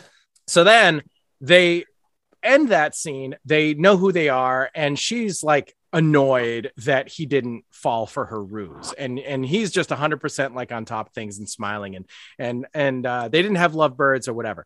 So she takes it upon herself to, being a super creepy lady, she knows somebody who like can run a plate, and she like ran and she wrote down his plate number, tracks him down, finds out where he lives, and then decides, okay, so it's like, well, what is she going to do? What would a creepy stalker type person do in this situation? Is she going to like, I don't know, like leave a dead horse's head in his bed, or like what is she going to do? And it's like, oh, well, what she's going to do is drive like 3 hours out of her way to where he lives in this like quaint little fishing village and bring him lovebirds that she ordered, and then not like show up in a grand gesture sort of a way. She decides that she is going to break into his house and leave the lovebirds there as a random present, apparently, so that when he gets home, he will somehow know that it was her, even though it's impossible. And so she decides that using the road to the house is too obvious and that she will be seen coming. So they live on the water and he's on like the other side of the water. So she's like, oh, I'm gonna hire me a boat and have the guy. And like, so she paddles across the channel to the guy's house, breaks into his house, leaves the lovebirds, then beats feet because he's coming back, gets back in the boat. She rows halfway back across the freaking channel and just waits and watches with freaking bated breath and binoculars, and it is just waiting for him to react. And so he goes in the house and then he comes out and he's like, what the hell? What the hell? What the hell? What the hell? And she's like loving it. She is eating this up. This is her only reason for existence, is to be a shitty, weird troll. That's it. It's so confusing. It's like, there's so much work you just put into this lady. So much work. It's just so bizarre. And this is your payoff. This is all of it. But of course, like, I guess it's also that she likes him. But again, as we learned when we were on the play yard, when we're, small children, sometimes when somebody likes you, they don't show it in the best way. But usually it's just like they pull your hair or like, knock your pudding on the ground or something. This is so extra. I can't even get behind. Yeah, that is quite a monumental task for her to have gone through. It's like a journey and a half. Like she went to Mordor. She didn't really care about throwing the ring in Mount Doom. She just like wanted to shove it in Frodo's face or something. I'm like, it's so weird. Like, it's just so weird. So anyway, it goes on from there, and it doesn't ever make more sense. They get shoehorned into like having interactions and stuff. I will say that the cast is pretty good. Tippi Hedren is kind of she's kind of a non-reactionary character the entire time. She's very monotone. I guess it's kind of like a style that that like Hitchcock really went for at the time. But aside from her and Rod Taylor, there's also the youngest Jessica Tandy I have ever seen from like Cocoon and Batteries Not Included and stuff. Okay. She was like a very old lady in the 80s and then she passed away. But she plays Rod Taylor's mom, and it was insane. Like, she was so young in this that I did not recognize her, and I am really good at recognizing people. And I'm like, she looks familiar. Who is this lady? And I looked it up. I could not freaking believe it was Jessica Tandy. So I had never seen her that young. There's also a very young Veronica Cartwright. Veronica Cartwright is known to me because I just love the movie Alien so much. She plays Lambert in Alien. And in that movie, she's very, very at the edge of her rope the entire movie. She's very frantic, very hysterical the whole time. In this, she plays like a very low voiced, very calm, very collected. She's beautiful in this movie. I didn't recognize her at all either. She has very different hair. She's got dark hair in this movie. I also couldn't believe it was her. There's also just a huge cast of really believable townies. Just a lot of good character actors just doing their thing. And then, the shit hits the fan. There's birds and everybody's getting dive bombed, and it's crazy. And it gets worse and worse and worse. The only other scene I have to mention, because again, it's so fucking confusing, so weird. So it's literally right.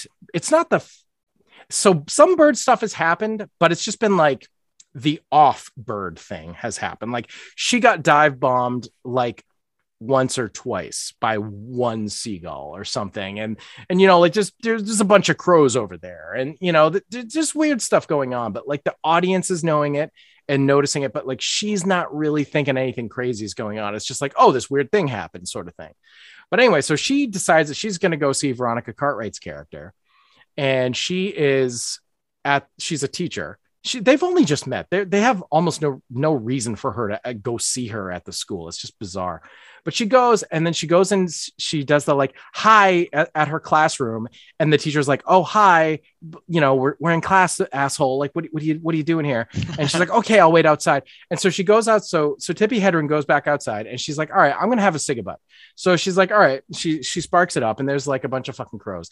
But the scene lasts like fucking 10 real minutes. And we have to listen to this song that the kids are singing inside.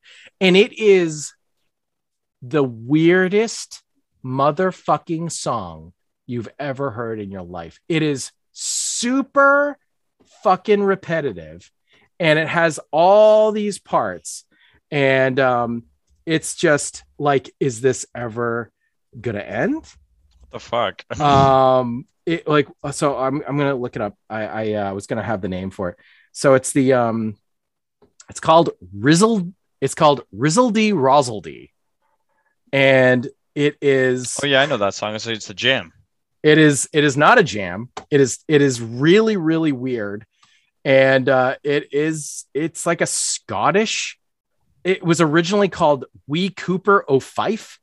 And it was a Scottish folk song, and there's like really like off color freaking like lyrics in there, and it talks about like a lady being a slut and stuff, and really weird. And so I don't know if they cut you can't really understand all the words that they're singing in the movie, but oh my god, I just cannot imagine why this freaking song is in this movie. It is so long, and like the entire time the crows are gathering outside. So it's like, okay, but you didn't need that to happen while you didn't need the song. The song means nothing.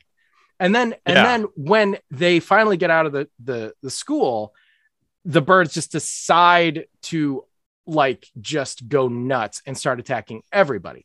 It's as if they're mad that the song has stopped. I don't know. It's really, really weird. So, everyone knows Rizzledy Rozzledy appeases the birds. The birds. So just saying, there is never an explanation as to why the birds attacked. That's left open.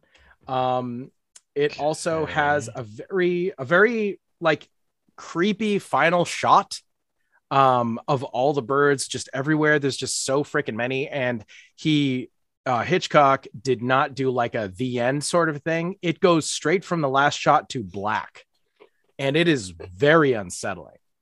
And he did that very much on purpose. And it really is effective. It's a very give you that unresolved feeling with a very weird feeling from that final shot. But I mean, I don't know. It's did I like it? It was okay. I mean, I think it had good parts. Are you glad you watched it? Am I glad I watched it? Sure. Yeah. It wasn't terrible, but like it was, I wouldn't say that I think it's great at all, but I do think that there are great things in there and impressive things in there. I really, what I could have used? I could have used a boss. I could have used a boss fight. I think there should have been like a fucking pelican or something. Like a big fucking bird. Like yeah, a something fucking big at the end. bird. Like, yeah, like a big fucking pelican would have been nice. Like if they turn around and then it's like, oh my God, look at the size of that thing. It's like a Buick. It's like a Volkswagen Bug. That thing is like so big. Yeah, that would have been cool. But there's just more seagulls and more crows. But hey, it is what it is. That was my first time seeing the birds. I've been meaning to see it forever, and I did. Nice. Awesome, dude. Very nice. Very nice. I'm curious about that one too. Wanted to see that one for a long time. I'll check it out. I have to hear this Rizzledy Rozzledy for myself. Oh yeah. Nice. Oh yeah. Nice. I don't think I've ever watched an Alfred Hitchcock movie. I like some of them for sure. Yeah. I mean, Psycho is great. For sure. Yeah, that's like the most popular one. That's his. That's the one he's known for. Yeah, the most known. This was the second Hitchcock movie I watched for this episode. I also watched North by Northwest, hoping that one was going to be really good, and I was going to do it on that. And I ended up not really loving that one too much, so I tried to watch The Birds, hoping that I would like it more, and I did like it more. But I think that it's more fun to talk about too. There's so many weird things in the birds, like you went through, but North by Northwest was just I don't know, it was just all right. So I don't know.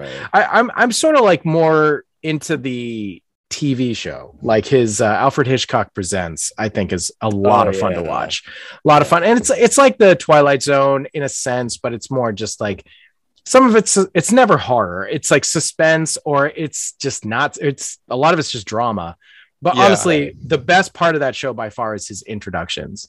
And he, like every episode, you know, Hitchcock himself did the intros as you know, everybody can picture him like walking into his silhouette, his drawing of his profile, and he comes out and he's like, "Good evening," you know, like, and he's so great. He's so funny. It's all gold. I love, like, I could just watch a string of the intros and outros and skip the episodes, and that would also be entertaining. Nice.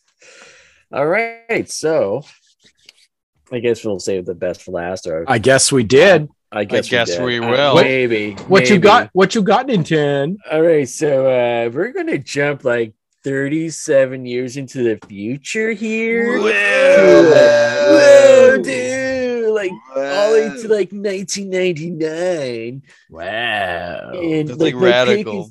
Right, like for sure, dude.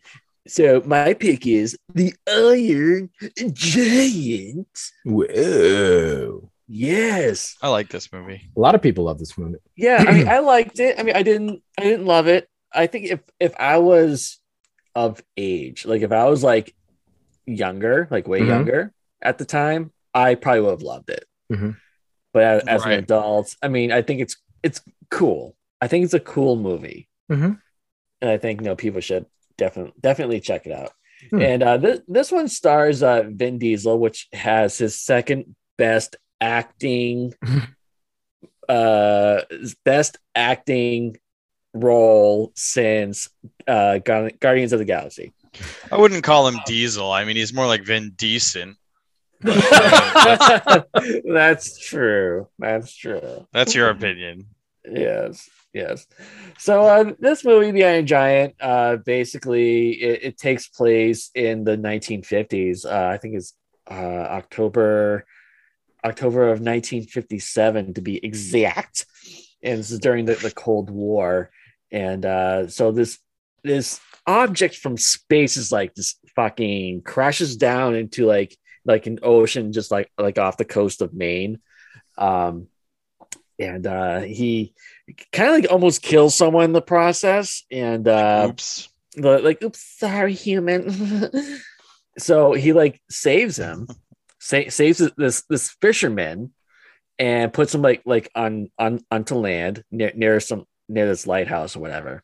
So we really don't know at this point. We don't know why this robot is here on Earth. Like we don't know like where it came from. Like is it anything? Is it anything? Like is it a good guy? Is it a bad guy? We just don't know. What's funny is that this robot doesn't have a name. He's just called the robot throughout the whole movie. So anyways, the next day, the main character, Hogarth, which is a dumb name, he hears something going on outside of his house. So he goes out and like he checks it out, whatever. And for whatever reason, there's this freaking electrical substation in his backyard. And this is where he sees the giant robot for the first time. He's like, "What the fuck, yo?" Like his exact words, like "shit you not." And well, he didn't say it. I mean, he was. You could tell he was. You could tell he was thinking about saying it. I mean, 9 years old. Yeah, he's thinking it. I'm sure. So he sees this robot. He's eating parts of the substation, and he's like, "What the fuck's going on?" Then he reaches over to the electrical part of it, and then gets like electrocuted, and like it almost kills him. The robot almost gets killed, and so the kid decides to like run away. Then he has like a change of heart, and he's like, "Oh, I should probably save him because it looks like it's gonna kill him. I'll save him or whatever." So he goes over and he finds this on and off switch, and he's having a hard time like pulling down this lever, and he finally does it. And the robot just kind of like just like collapses. He's like fucking done. He's fried. So the kid just, curiously goes up to him. He's climbing up this tree or whatever, and he goes on top of the robot's head, and the robot's mouth is open. So it's like he grabs something. I think it's a rock or something, and just like drops it in his mouth, and he's really fucking amused by this. And I mean, rocks are hilarious. Rocks are hilarious, just like salads. Yes, salads are fucking rocks, hilarious. punk. Right, so funny. So the robot like slowly wakes up, and the kid like fucking freaks the fuck out, and like he's fucking bolting back to his house, and the robot is just following him. He's like, holy shit, this robot's gonna fucking kill me. And it turns out that the robot actually likes the boy. He likes this kid. He likes Hogarth, and he's like, this kid saved my life. I'll protect him or whatever. Which is really cool. The robot doesn't speak at all at first, and then this kid like eventually teaches him how to speak like certain words or whatever. Which is where Vin Diesel comes into play, and it's just amazing acting, I have to say. Not really. He hasn't watched Borat, so the Iron Giant's like, my wife. My wife. So yeah, so the kid's like, he's bonding with the robot, and he's realizing the robot's not going to hurt anyone. He's a good guy, whatever. He's teaching him like all these superheroes from these comics that he reads, which I think is kind of cool. They mentioned Superman, and the robot wants to be Superman, like fucking hardcore. And I don't know, it's a fun movie. It is a fun movie. Yeah. I think if I was younger, I would have loved it. I don't want to give too much away because the ending is kind of sad. I want to say it's kind of sad. Yeah, so the Iron Giant, right there. Yeah. Now, so who was the studio who did that? Was that like DreamWorks or something? No, let me see. I'm actually looking up right now. I can never remember. Oh my god, what the fuck, where is it? I'm like looking for it on Wikipedia. Warner Brothers. Oh, okay. Yeah, and this movie didn't do very well apparently when it first came out. They have since re-released this movie with added material, and it's become like a cult classic. So that's cool. Yeah, very cool. Jennifer Aniston's in this movie. Harry Connick Jr., James Gammon, Cloris Leachman, Christopher McDonald, John McConaughey, Emmett Walsh. Yeah, it's a decent cast. I feel. Yeah, I mean, I pretty studded. I like this movie, but I don't love this movie. Basically, exactly like you said. I also did not see it as a kid, but right. Yeah, I enjoyed it when I watched it. This is a great one that you picked. I mean, it's really cool that you picked an animated one too, because I don't think anybody else has picked an animated one, even of the voicemails. So that's pretty cool. Nice pick. Yeah, and I like the art direction they went with this movie. Right, it's got that like steampunky, like everything's very old, and it's like got the rivets of steampunk anyway. It's not Victorian looking, but it's got that old 50s look. Yeah, industrial age for sure. I mean, I think that the robot looks. I mean, he looks okay. I mean, he doesn't look terrible. I mean, it's pretty much what I would expect from the 50s. Yeah, or like maybe it's more like the 40s, like the same thing like with the like the Rocketeer. Like this has that feeling of like the old 40s like pulp serials. Yes, I think is probably what they were kind of going for. Right. Yeah. Anyway. Yeah. Cool. Very cool. Very cool. I would suggest people have the kids watch it. Yeah. Because I think it does hold up pretty well to this day. Yeah, and I mean, its fandom is proven in Ready Player One, because the Iron Giant is featured pretty freaking prominently in that movie as one of the main references that they really spotlight. Not just like a blink and you miss it. You can't miss the Iron Giant. Yeah. Right. So pretty cool. Right. Very cool indeed. So those were our picks. I didn't want to talk about my movie for too long because I know we're kind of like pressed for time here. So we will go into the voicemails that our Retroids have sent us. And we had one that one guy who emailed us, like, We had two emails. Two emails. Yeah. One is going to be read by our very own Dr. Matteo. Mm-hmm. And another one from the Old Man Wait Show, Mr. Mark Lynch. So yes. So I'll read Mark's email, and then we will just play all of the voicemails. And then we'll end. Do you want to end with the Maddie reading, or yeah, we can okay. We can do that. That's okay. fine. That's fine. Alrighty. All right. So here we go from Mark Lynch. He says, some stories about the history of America fabricate what really happened when this country, America, was founded. For example, Christopher Columbus is a piece of shit. Yes, he is. And Abraham Lincoln was actually fine with slavery as long as America stayed united. That I didn't know. And he has in quotes, if I could save the Union without freeing any slaves, I would do it. And if I could save it by freeing all the slaves, I would do it. If I could save it by freeing some and leaving others alone, I would also do that. Quoted by Lincoln. Then there's America, the motion picture, the most American movie I've ever seen in my life. And let me tell you, it's everything you'd want from a parody of this country. And he sent us a trailer, which I haven't checked out yet. So we have first George Washington, voiced by Channing Tatum, and Abe Tatum. Channing Tatum. Channing Tatum. Okay, I can barely read it. Anyways, and Abe Lincoln, played by Will Forte, were the epitome of bros, I guess. Okay. Besides the fact that they didn't live at the same time, they were hanging out at a movie theater. You can see where this is going. Abe is killed by Benedict Arnold, who's actually a werewolf.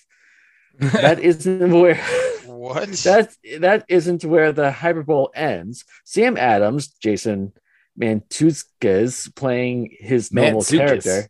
Yeah, he does one thing. Mantzoukas. He does that one thing. Runs a frat house and invested beer. Thomas Edison is a woman, Olivia Munn. Paul Revere, who was played by Bobby Moynihan. Am I saying that correctly? Yeah, Moynihan. I think so. Moynihan. Okay. Is a street racer and so much more. This is easily the most underrated Netflix movie of the year. It's everything you'd want from an overly exaggerated cartoon about American history. The comedy isn't all dick jokes, high and drunk humor, and placing people in the wrong time of history. There are also a bunch of random nods to history. There's a bar called Vietnam where the characters say it may take years to get out of. It was shocking when I saw how clever the humor was. America, the motion picture, has an amazing voice acting cast. This made it fun. I think he meant fun. This made it fun. It's also very stunning. So get high, grab a drink, or just suspend disbelief. This is a movie you'll laugh at from start to finish, especially if you know how this country was founded. Honest rating, 6.5 out of 10. Fun rating, 10 out of 10. Wow. All right. Well, then. I had never even heard of this movie. I think I've seen it on Netflix. I've never watched it, but I know that it's available on Netflix. Gotcha. I haven't actually watched it, so maybe I should watch it at some point this week. So yeah, thanks, Mark. That was really, really, really cool. So now we will play all of the voicemails. Yeah, so strap in, buckle in, get yourself a sandwich. Get yourself a Shabibin. Yeah, get yourself. Oh, yeah. Yes. Yeah. A Shabibin with a root beer. Oh. Oh. Oh, The best way to have a Shabib in there. yes. Oh boy. Yes. Parasite Steve, Nintendo, and 8-Bit Alchemy, what is up?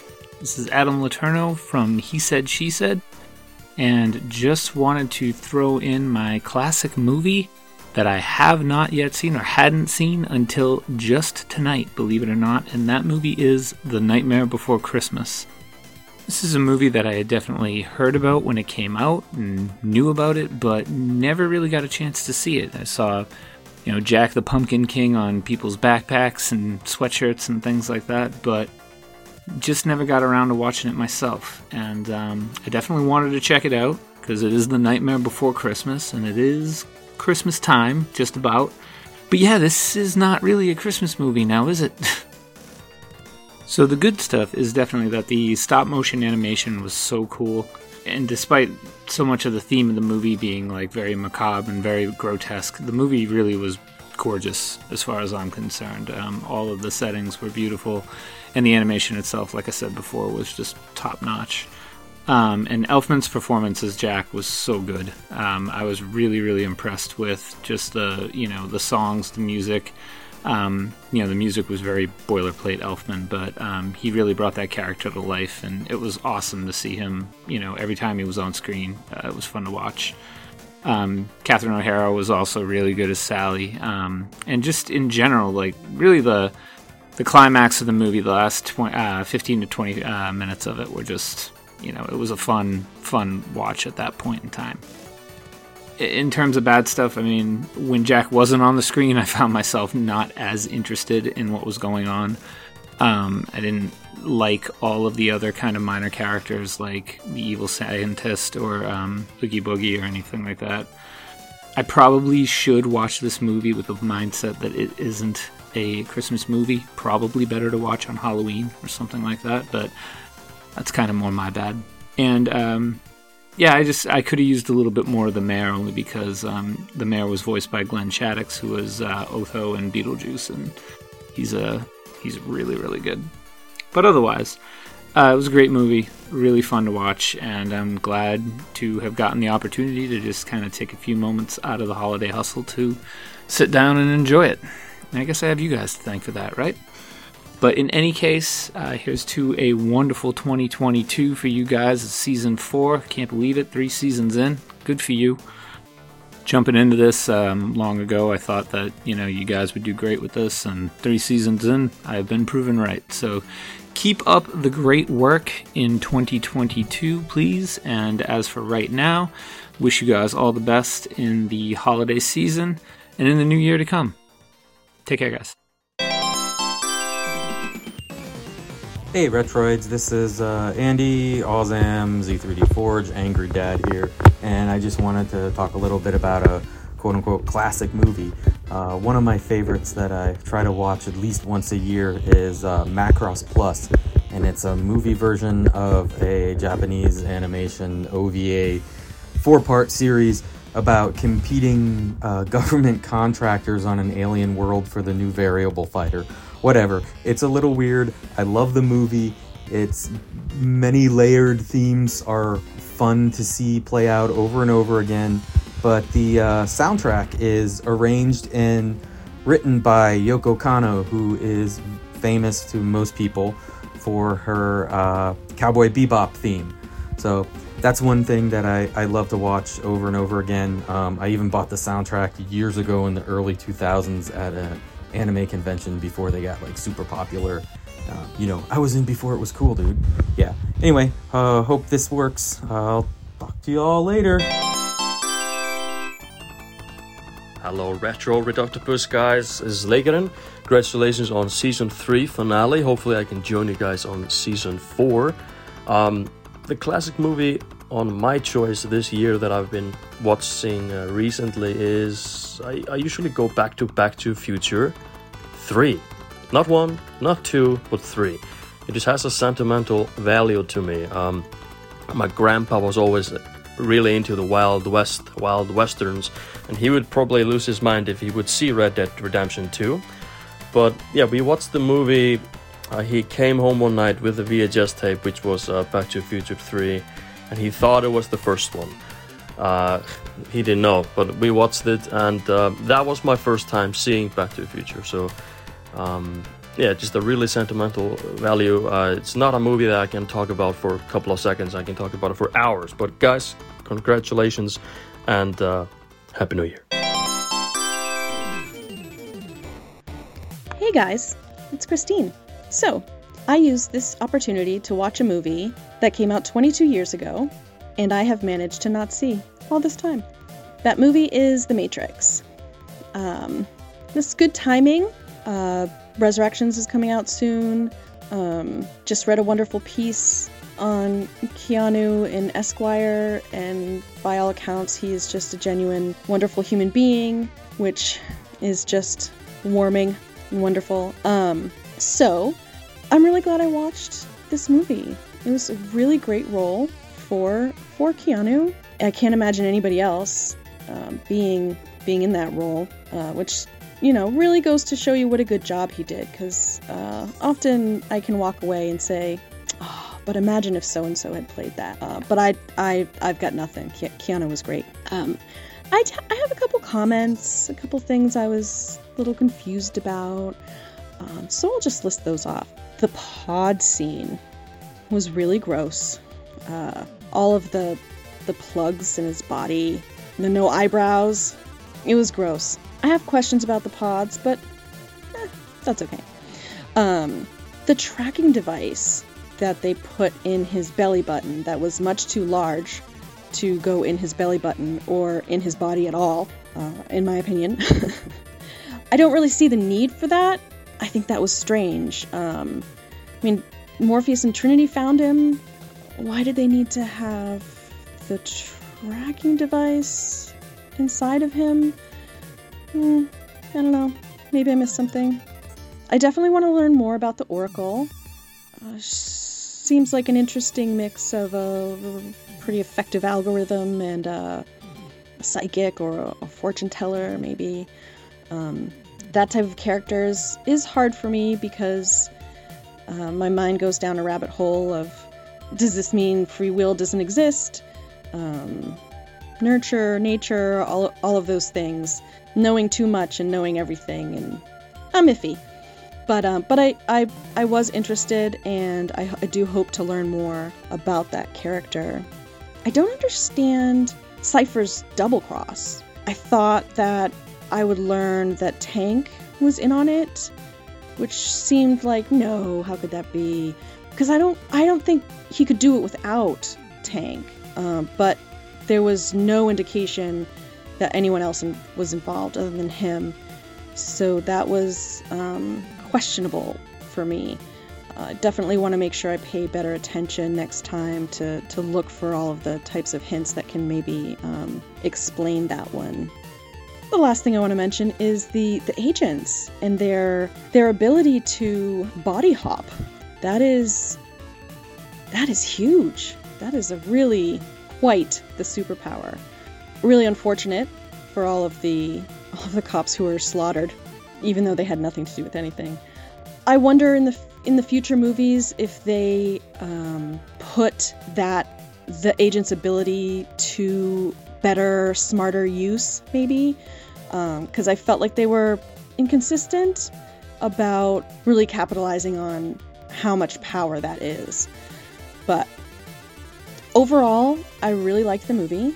I will definitely watch it again before I watch any of the sequels. And yeah, I'm really glad that I got to join in on the fun and see a 22-year-old movie after all these years.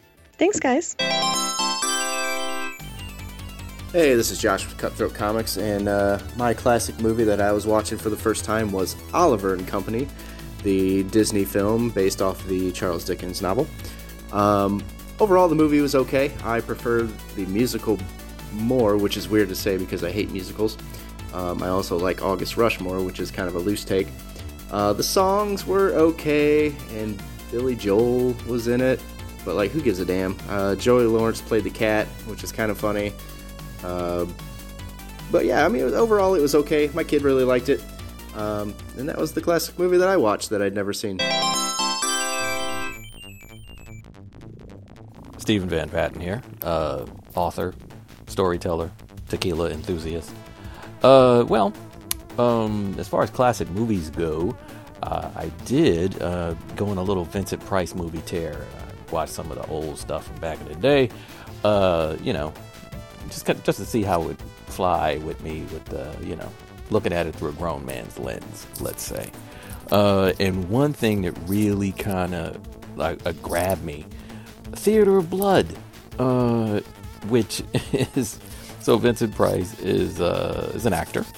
In the movie, he's an actor, and he gets these bad reviews from these critics.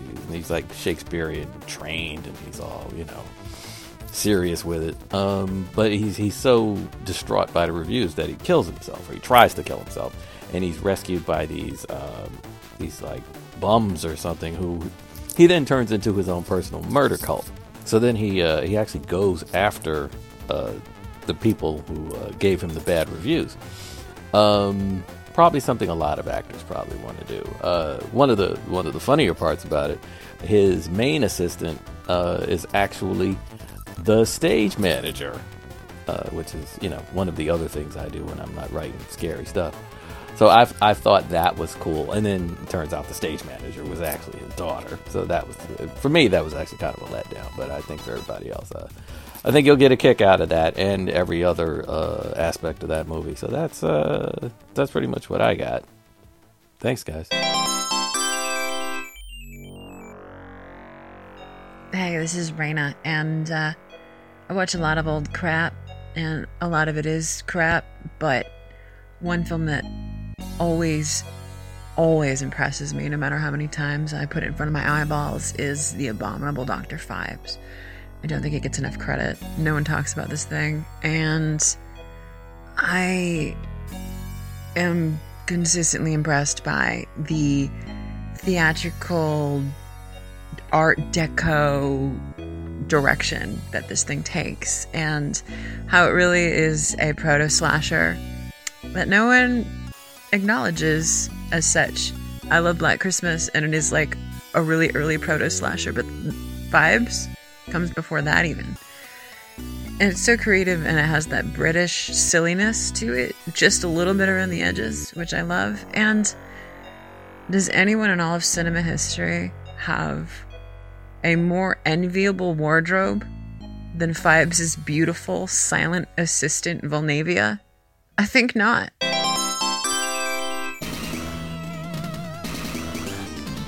Good morning, Retro Redoctopi Collected. This is Derek Rook, and I was asked if there was a movie that I've seen recently, either a recent movie or from the past, that I would consider to be a classic. I am going with Malignant, and I know that's a very, very, very unpopular opinion, but it is mine, so fuck everybody. The first 2/3 of this movie I was kind of lackluster with, and then I found myself smack dab in the middle of the best time that I've had in the cinema, starting with the third act and forward.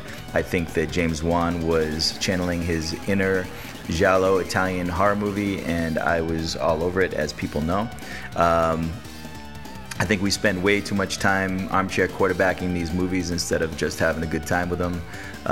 Sure, we could write a smarter movie, we could make a smarter movie, but nobody actually goes out and does it, so enjoy the fuck out of this movie and shut the fuck up and have a good time.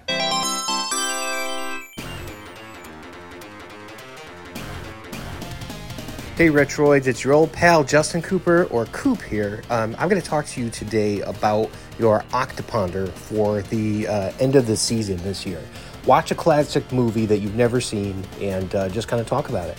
And one that I hadn't seen was the original Universal Monsters, The Mummy. Now, the reason I was even interested in this was because of our friends at Throwdown Thursday had done one of these not too long ago, an episode maybe about a year or two ago about the Universal Monsters. And I had just never seen this film. And it was really kind of crazy to me that they were just reacting so well, like, oh, it's scary, it's this and everything. So, I being familiar with Boris Karloff and things like that, I was just surprised I had never seen it. But Boris Karloff, Zita Johann, David Mathers, Arthur Byron, Edward Sloan, like people that I had heard of in other classic movies, but I had never really seen. So this was one that, for me, it was incredibly tense. Like, they did such a great job back then of establishing mood. And that's something that everything was acted out as if it was a play. And it's something that you don't see anymore because obviously modern movies have evolved the way that we tell stories.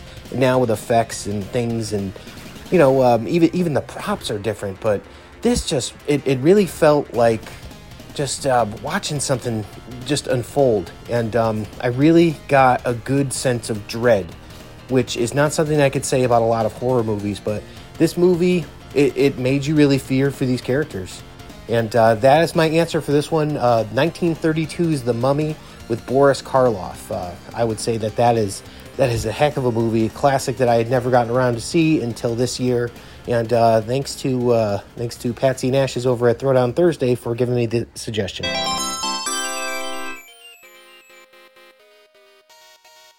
Greetings and happy holidays, all of my Retroids and my Retro Redacta guys. This is the boy wonderful Ian Wallace, and I am recording my voice clip for the season 3 finale of the Retro Redactopus Cephala podcast. And the question is, not the question, but the topic is the first time watching a classic film that I had been meaning to watch for a long time. And for me, without a doubt, I'm going to have to unequivocally go with Shogun Assassin. I'm not sure who is the writer-director of this film, but it's one of those older, like Saban kung fu movies with the, you know, with the bad lip syncing and, you know, as far as the dubbing and subbing the language. And it's a movie about a samurai whose family ends up getting, you know, killed by this emperor or whatever, and then he goes on the war path getting revenge, and he has to take his son with him. And in retrospect, it was a pretty morbid and, you know, violent movie, but I ended up watching it with my youngest son, who's you know, 15, 16 years old now.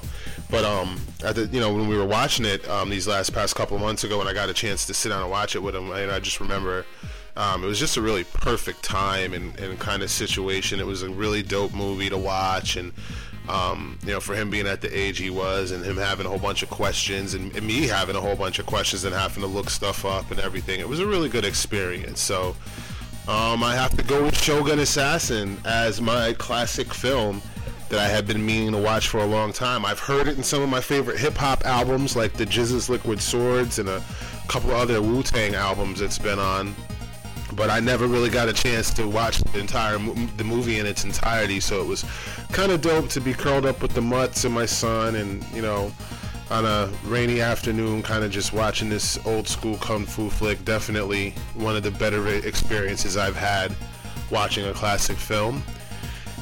So that's my entry for my classic film that I had been meaning to watch for a very long time. Shout out to my Retro Redacta guys. You know, congratulations on an awesome year. I hope this next year coming up, this new year coming up, is going to be even more awesome for you guys. Keep up the great work. Love you guys very much, and we'll see you out there in the podcasting arenas. You guys take care. Thanks a lot. Hey Retroids, it is Taryn Barber here, and the classic movie I want to talk about is Apocalypse Now.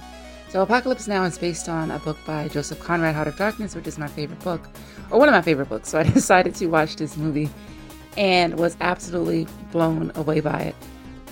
Given the time period that it was made in and the time period that it's supposed to represent, the cinematography is incredible.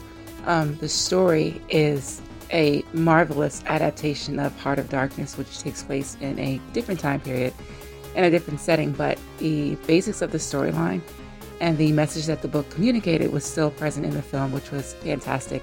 And the performances, of course, from Lawrence Fishburne, Martin Sheen, etc., were fantastic. Marlon Brando was amazing, and the directing was just phenomenal. So, classic movie, and it feels weird calling it a classic because it came out, I believe, in 1972, which is only 6 years before I was born. But classic movie that I watched and absolutely love, and is now my favorite movie of all time. I hope you guys have a fabulous 2022. Congratulations on a successful year. And always look forward to hearing from you guys. I love you all. Take care. Greetings, ridiculous octopi. My name is Jeff Holland. Now, Mr. Van Samson has used his evil powers, and he knows what I am talking about, to command me to talk about a classic film, and unfortunately, as of yet, I cannot resist his commands. So I want to talk a little bit about West Side Story. Now, as all of you are aware, Stephen Sondheim passed away recently, and I've been going through a lot of his catalog in memoriam. I watched a little Night Music, a couple different versions of Company, a couple different versions of Sweeney Todd, a phenomenal version of Into the Woods, and I finally decided that I was going to watch the film version of West Side Story. I have seen the play a couple of times, but I've never seen the film all the way through. I've seen clips, I've seen chunks, but I've never sat down and actually watched it. Well, that changed. And all I have to say is, meh. I mean, it's okay. Rita Moreno is absolutely astounding in that film, of course, and America is a phenomenal dance number. But the movie itself, meh. You know, you don't believe the love story. Of course, you don't really believe the love story in Romeo and Juliet that much either, so take that as you will. The acting, for the most part, is, well, 1950s. And the opening sequence where the gangs are jazz-handing through the streets of New York still makes me laugh uncontrollably. I mean, I wanted to like this movie, but I honestly think West Side Story works a lot better as a play. Will I see the new Spielberg version? Oh, probably. I'm very interested to see what he does with the material, and I've heard great reviews about it. But honestly, as a whole, West Side Story, apart from a couple of good songs and what can be a couple of good performances when you have the right actors, the original West Side Story left me meh. Please don't hurt me, Steve. Please don't hurt me. I did what you asked to. Please don't hurt me. Thank you.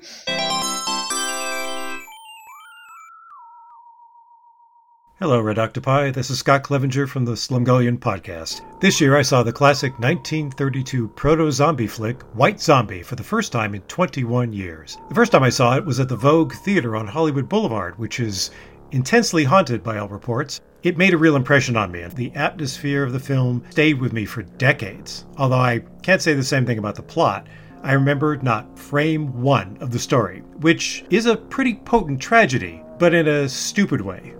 A very potently stupid tragedy is how I would describe it, and that's okay. But the feel, the look, the atmosphere of the movie is what makes it work, and I think what's remembered today, from Bela Lugosi's iconic makeup for his character, the subtly named Murder Legendre, or however it's pronounced. They all say it different ways in the movie, which is understandable because they're all from different places.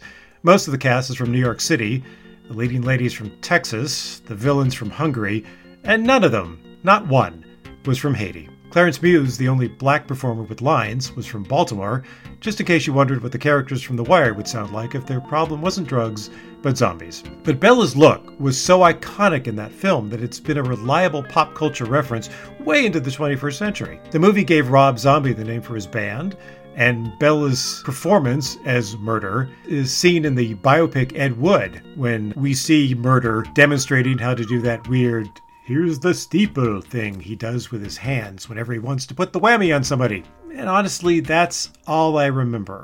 The actual plot creaks and groans like a loose stair tread in an old dark house. But it's simple, it's clean, it's classic. One man does evil for money, one man does evil for love, and one man does evil with the human voice by whining from one end of the picture to the other. Honestly, the leading man spends the entire second and third acts staggering around, calling for his lost love in the nasal, demanding voice of a kid saying he wants his Mapo. It seriously left me wondering if it's still technically infanticide if you kill a grown man for acting like a baby.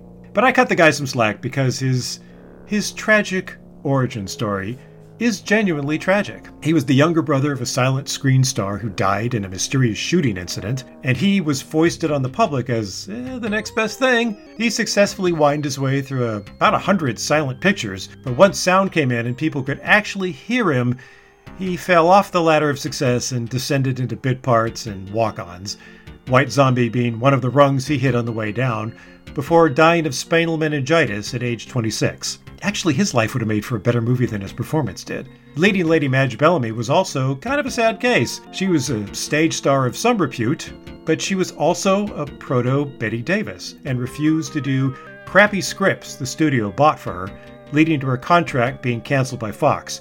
She was out of work for 2 years before the bottom-feeding producers of White Zombie thought to squeeze what little juice remained out of her silent screen stardom by casting her in a largely silent role. Actually, once she inhales the zombifying medicine in the first act, she doesn't speak another word until the last scene. She faded away after this, briefly returning to the spotlight a little over 10 years later when she shot her millionaire lover for marrying another woman.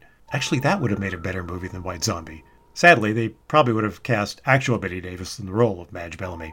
But the movie is worth seeing for Bella. He's not in it as much as it wants him to be, but he works 7 of the film's 11-day shoot, so he's there when you need him. Therefore, on the Clevenger scale, I give it a 3.8, which is pretty good for an independently produced horror film from 1932, but kind of weak for an earthquake. Hey, what's going on there, Retro Redoctopus? This is your good buddy Patsy the Angry Nerd here, and I'm giving you one of the classic films that I watched for the first time this year. I was just going through my list because I like to keep track of all the movies I watch each year, and I watched a lot of classic Shaw Brothers Kung Fu films, a lot of classic westerns, including Tombstone, which I had never seen before and I really, really liked. But I had never seen it. Tons of really old westerns that I've really gotten into to join in on the podcast. The East meets the West. Yeah, seems like that's difficult to say. But stuff like Django and the 5 Deadly Venoms. But one that I saw earlier this year that I wasn't as crazy about it as people seem to be. Like, there seems to be a very big following for this film, and I don't know. I didn't really care for it all that much. Was Grease. I'd never seen it before. I watched it for the first time this year, and everybody was like, "Oh my god, you'd never seen it! Oh my god, you've never seen it!" And I finally watched it, and I was just like, like, didn't understand what all the hype was about. I don't know why they had 45-year-old people pretending like they were in high school. Like, I don't know. It wasn't anything that I was super excited about. Same kind of went for 1981's Heavy Metal, which I had never seen before, and I watched in July for the first time. I mean, that one was meh as well. Like, I guess if I had watched it 15, 20 years ago, and it's like, hey, look, there's a lot of boobs in this. All right, this is amazing. Yeah. But I don't know. It didn't really resonate with me. Neither of them did. I also saw Rawhead Rex for the first time this year. I had never seen that. Sorry, I'm kind of going through my book as I'm making this voice message. So I did enjoy some of these westerns, from the late 60s, and some of the Shaw Brothers films from the late 70s and early 80s. I really, like I said, I really liked Tombstone. That might have been my favorite first time watch this year, but there were quite a few that I was kind of surprised. Had you asked me this last year, I would have been able to throw out. Or maybe you did. I don't remember if I left a voicemail. Maybe I did. I don't recall. I'm old. I don't know. But I'm old and I don't remember things. My 3.5-minute voicemail. I just want to say keep up the great work. I can't wait to see what you guys do next year. And just rock on. And till then, I will see you next Thursday. Hello, my favorite Cephalopals. Congratulations on another fantastic season of Retro Redoctopus. Like a fine wine, this show only gets better with age. Speaking of wine, I recently uncorked a 2016 Roja, took a little red pill, and fell down a rabbit hole known as the Matrix. This being my first voyage into the green-hued coated world, I wasn't sure what to expect. And boy, was I pleasantly surprised. Up to this point, what I knew of The Matrix was a bunch of poorly regurgitated lines that painted Keanu Reeves in less than favorable light to the likes of I Know Kung Fu and Whoa. What I saw was so much more than that. The training, abilities, talent, devotion that Keanu brought to the role of Neo was impressive. A character full of growth and promise. Neo truly is the one. The supporting cast is equally as impressive. Lawrence Fishburne's Morpheus.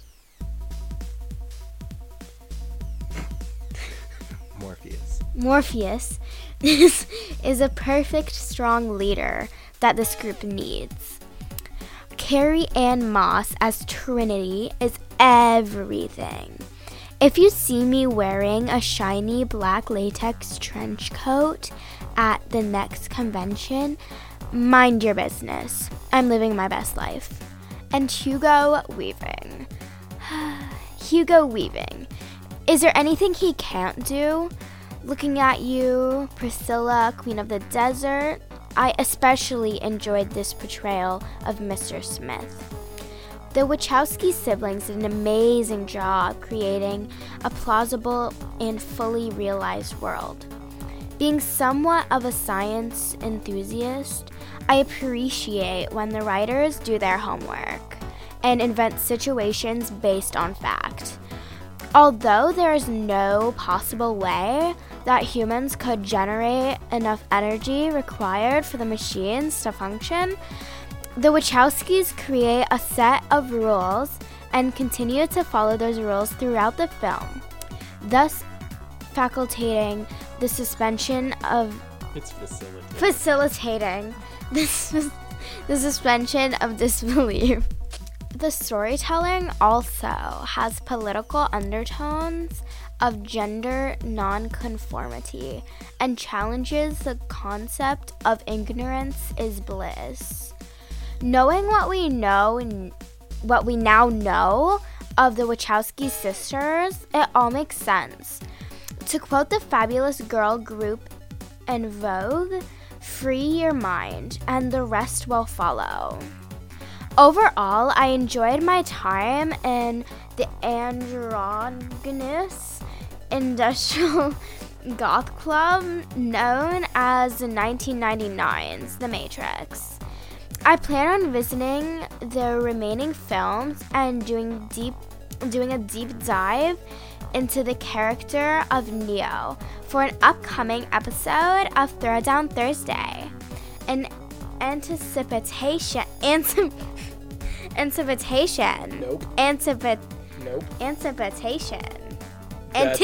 There you go. Anticipation of the latest installment coming to theaters soon. Congrats again on another swimmingly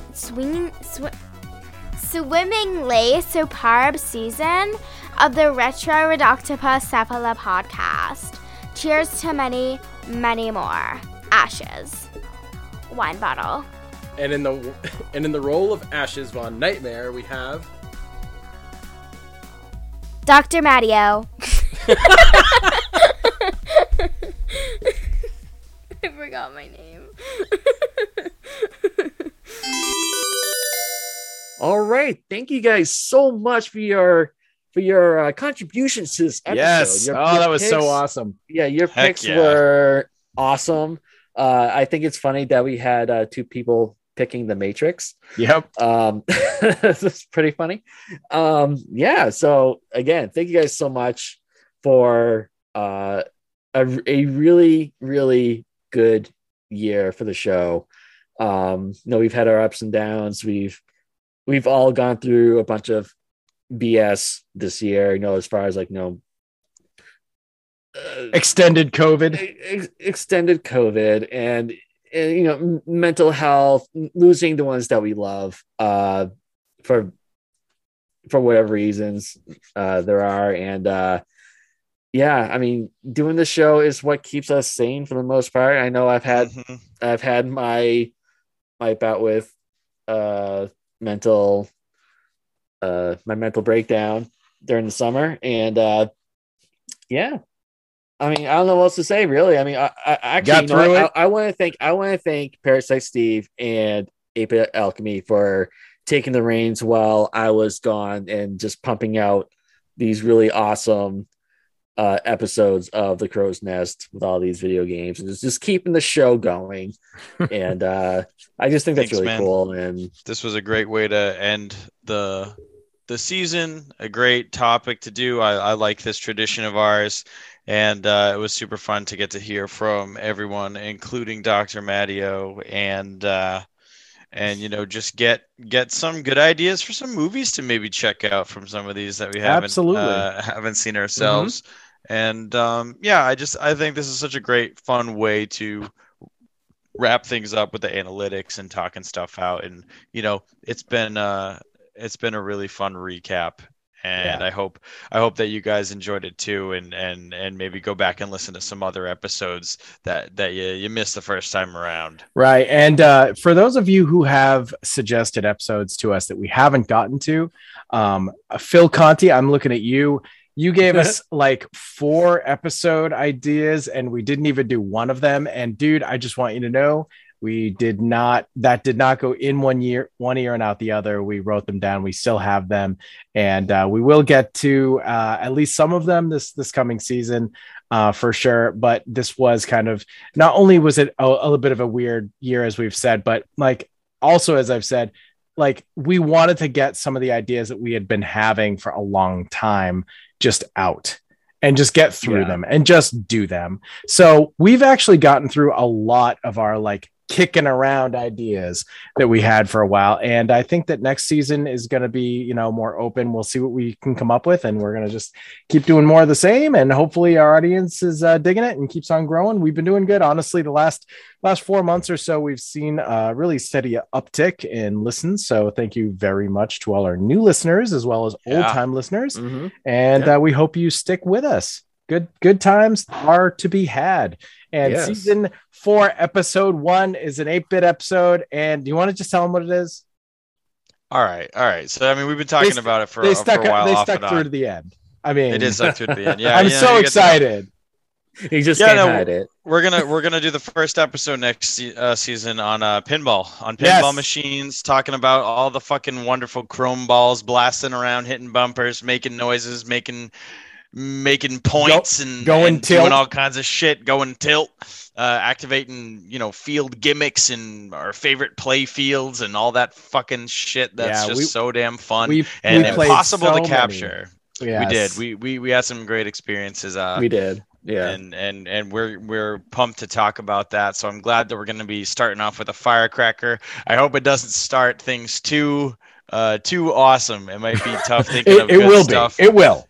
We're it's going to be tough to We're follow completely it up, fucked. but it's fine. It's fine. It's going to be awesome. Yeah. And then we got a really killer interview I'm very excited for, as 8-Bit alluded to earlier, that's already in the can.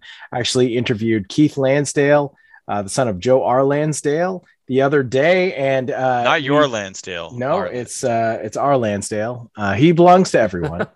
Keith Lansdale is a great dude.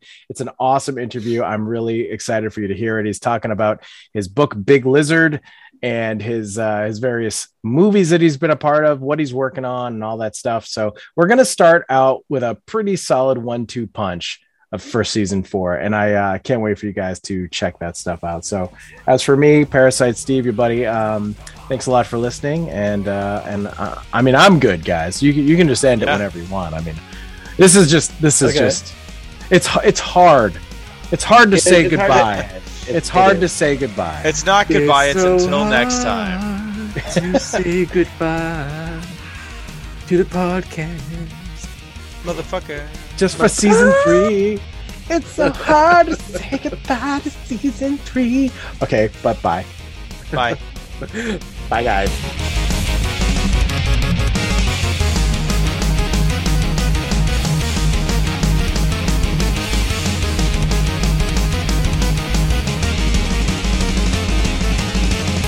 Rancho Notorious. No, wait.